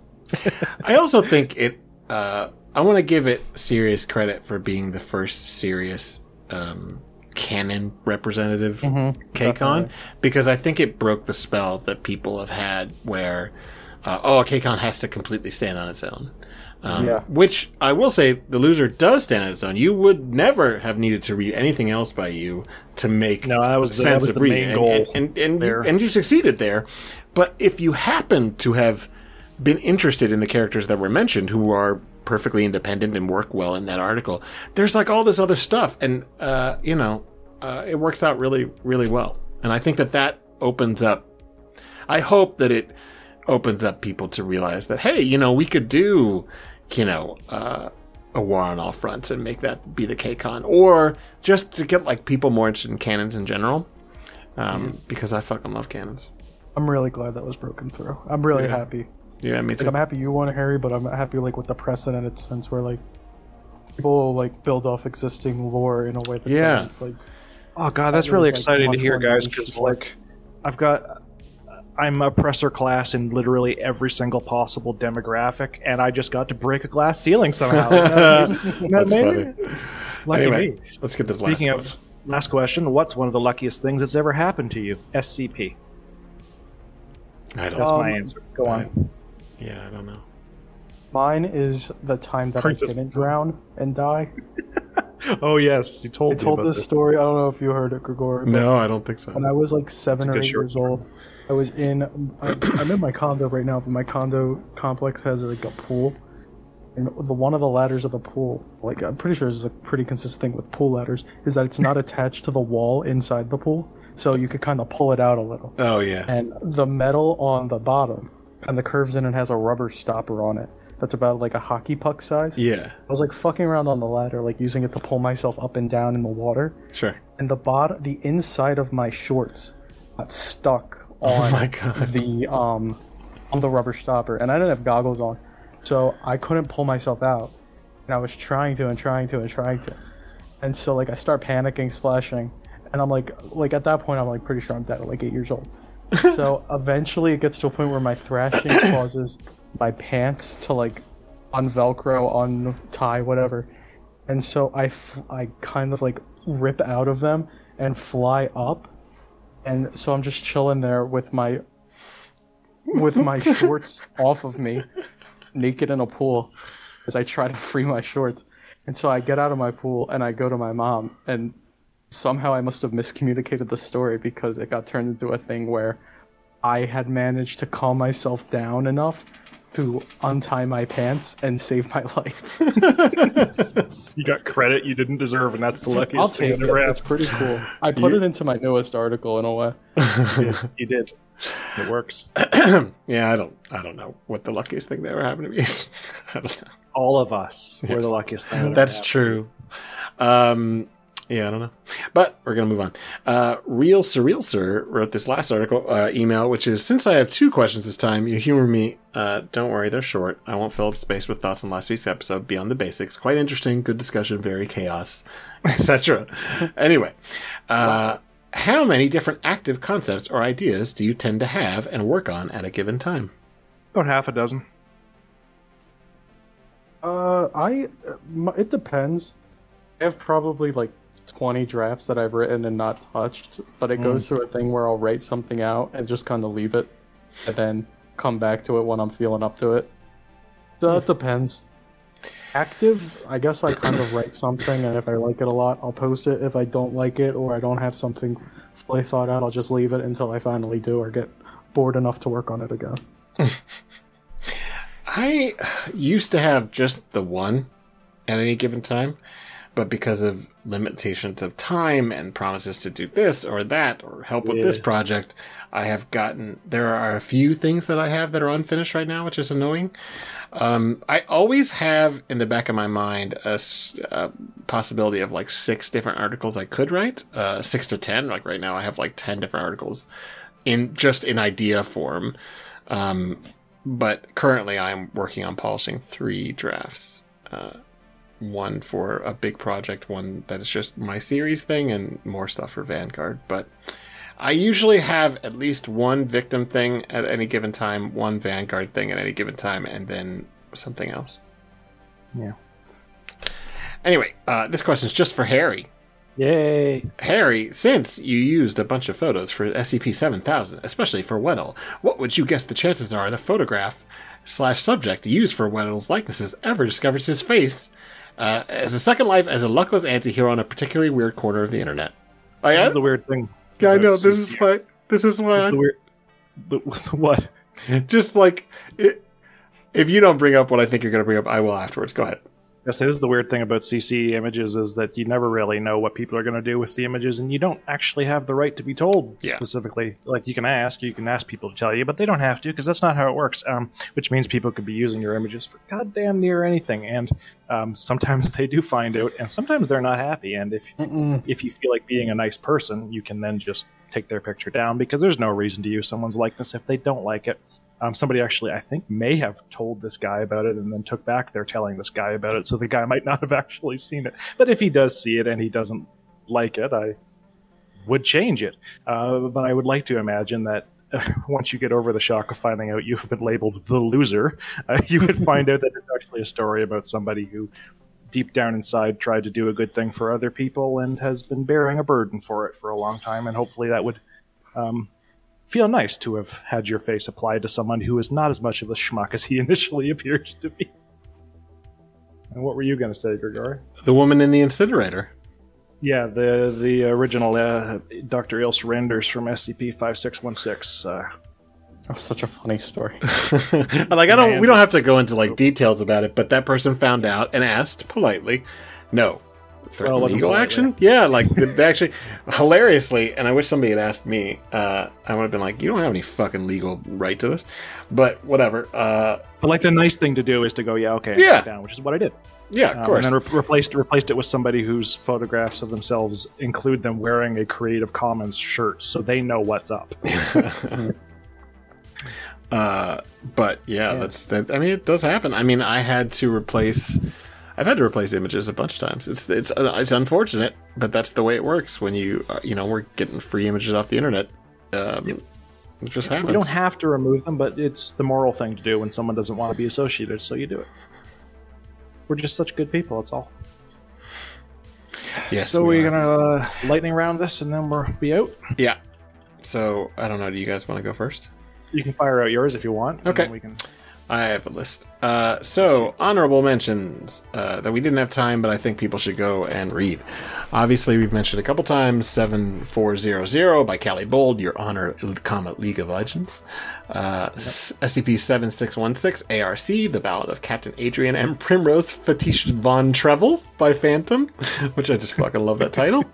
SCP-7997, which is Corporate Apotheosis by Lord. This one's criminally underrated, in my opinion. SCP-7002, The Hungry Season by Big Sloth on My Face, because Sloth is crazy talented. And then finally, which is kind of an impressive project, and I didn't pick it for this discussion today because it's kind of impossible to talk about for only 10 minutes. SCP-7006 Initiative by Liren, Dejoric, Dark Stuff, Lizard Wizard, and Ip. And it is quite literally a multi-module tabletop RPG set kind of in the SCP universe, kind of in a fantasy universe. It works. It's an incredible project. It's visually stunning. And the fact that they actually made up from scratch a TTRPG is just kind of above and beyond. It's ridiculous. Really is. Yeah. So who next? Anybody. Go. Me? Okay. Oh, please going. Please go. All right. I'm going to go. Probably my favorite SCP now, 7005, The Neon God by Tufto, which just makes me cry every time I think about it. That's in the top 10. It's a top. It's that doesn't matter. This is the lightning round. I can do whatever the fuck I want. I see. We're only going to talk about ones that didn't really come up in those lists. Lucky Clover by Dr. Trindervon, which is 7037, which is very low rated. It's a new author, and it's just a lot of fun, and it's really clever with some good character bits. I really loved that one. 7766, New World Order by Jack Dragon X, which didn't do as well as it should have. It's a really cool, crazy cyberpunk world-building thing that was just a lot of fun to read. 7300, Plankton by LA3, which is another really fun article, because LA's articles are almost always fun. 7100 at Rainbow's End by Captain Kirby, which is just a really good, format screw. It's an in-universe how to write an SCP article, and it's a really cool story about luck and leprechauns and ladybugs. And some of those things are the same thing. And then there's one of the real standouts in the contests, which is 14th place, 7003, Three White Horses by They Call Me Tim, which is unusual as hell and truly unique and phenomenal article with just a great evocative post-apocalyptic thing going on. Anyway, that's just 6 that came to mind. There's tons of these that I love. That one, this is not a dig, but like at first I genuinely didn't know what was going on, and had to like really like you cannot. This is not a dig. Yeah, you can't quickly read it because all the characters in it are parched, like they've lost their fucking brains because they're just they need water, and they're all in the desert wandering around like drunk on being desiccated. Yeah. So it's really, really. They're all like, ugh. That one's good. Really there's a few really bleak ones, but that one's good because it feels very otherworldly bleak. Yes, like it's just like, what the fuck is going on? Anyway, great, go for it, Plague. So I got a few you guys already mentioned, of course. Neon God, absolutely beautiful article by Tufta. 7005. It almost edges out Lamplight for me. It's a very, very close race. Meet Me in the Stars by Fable Tiefling. So good. SCP-7999. Did extremely well in the contest. Most of the listeners probably read it already, but I bring it up because it uses my object class, so I very much appreciate that. Their Vegas Orientation, The House Loses by Rounder House. Hilarious article. We mentioned it in the emails. So good. Highly underrated. SCP-7726, So Long and Thanks for All the Fish by Uncle Nicolini. A very short article, part of the fire suppression. What are they called? The fire suppression department. Fire suppression department. So good. I love that one. And I will do At Rainbow's End, mentioned by Harry as well, by Captain Kirby. Like he said, it's how to be a Foundation Doctor, written as a SCP Foundation file. A lot of fun. Yep, good stuff. All right, well, I think that's going to do it for us. So, thank you for all for tuning in to this, non-GUI episode. We'll get back to doing normal GUI stuff soon. It should be, we have a couple of YouTubers lined up to come in and talk to us about Are We Cool Yet? So we should be doing that either next week or the week after. Sounds fun. Right. Thanks for showing up, Plague PJP. Thank you for having me. Yeah, thanks for coming back. Yeah, I would love to have you back on again. I hope to come back again. Yeah, you definitely will. Over and over. You're one of my... I don't know, Plague. I don't know if I've told you this. You're one of my favorite people on SCP. So... Aww. Made my cold dead heart go 3 sizes. No, but it's still dead. So sweet. That's so sweet and generous and non-selfish of you. Weddlecon, Weddle sweet. I won. I won. God.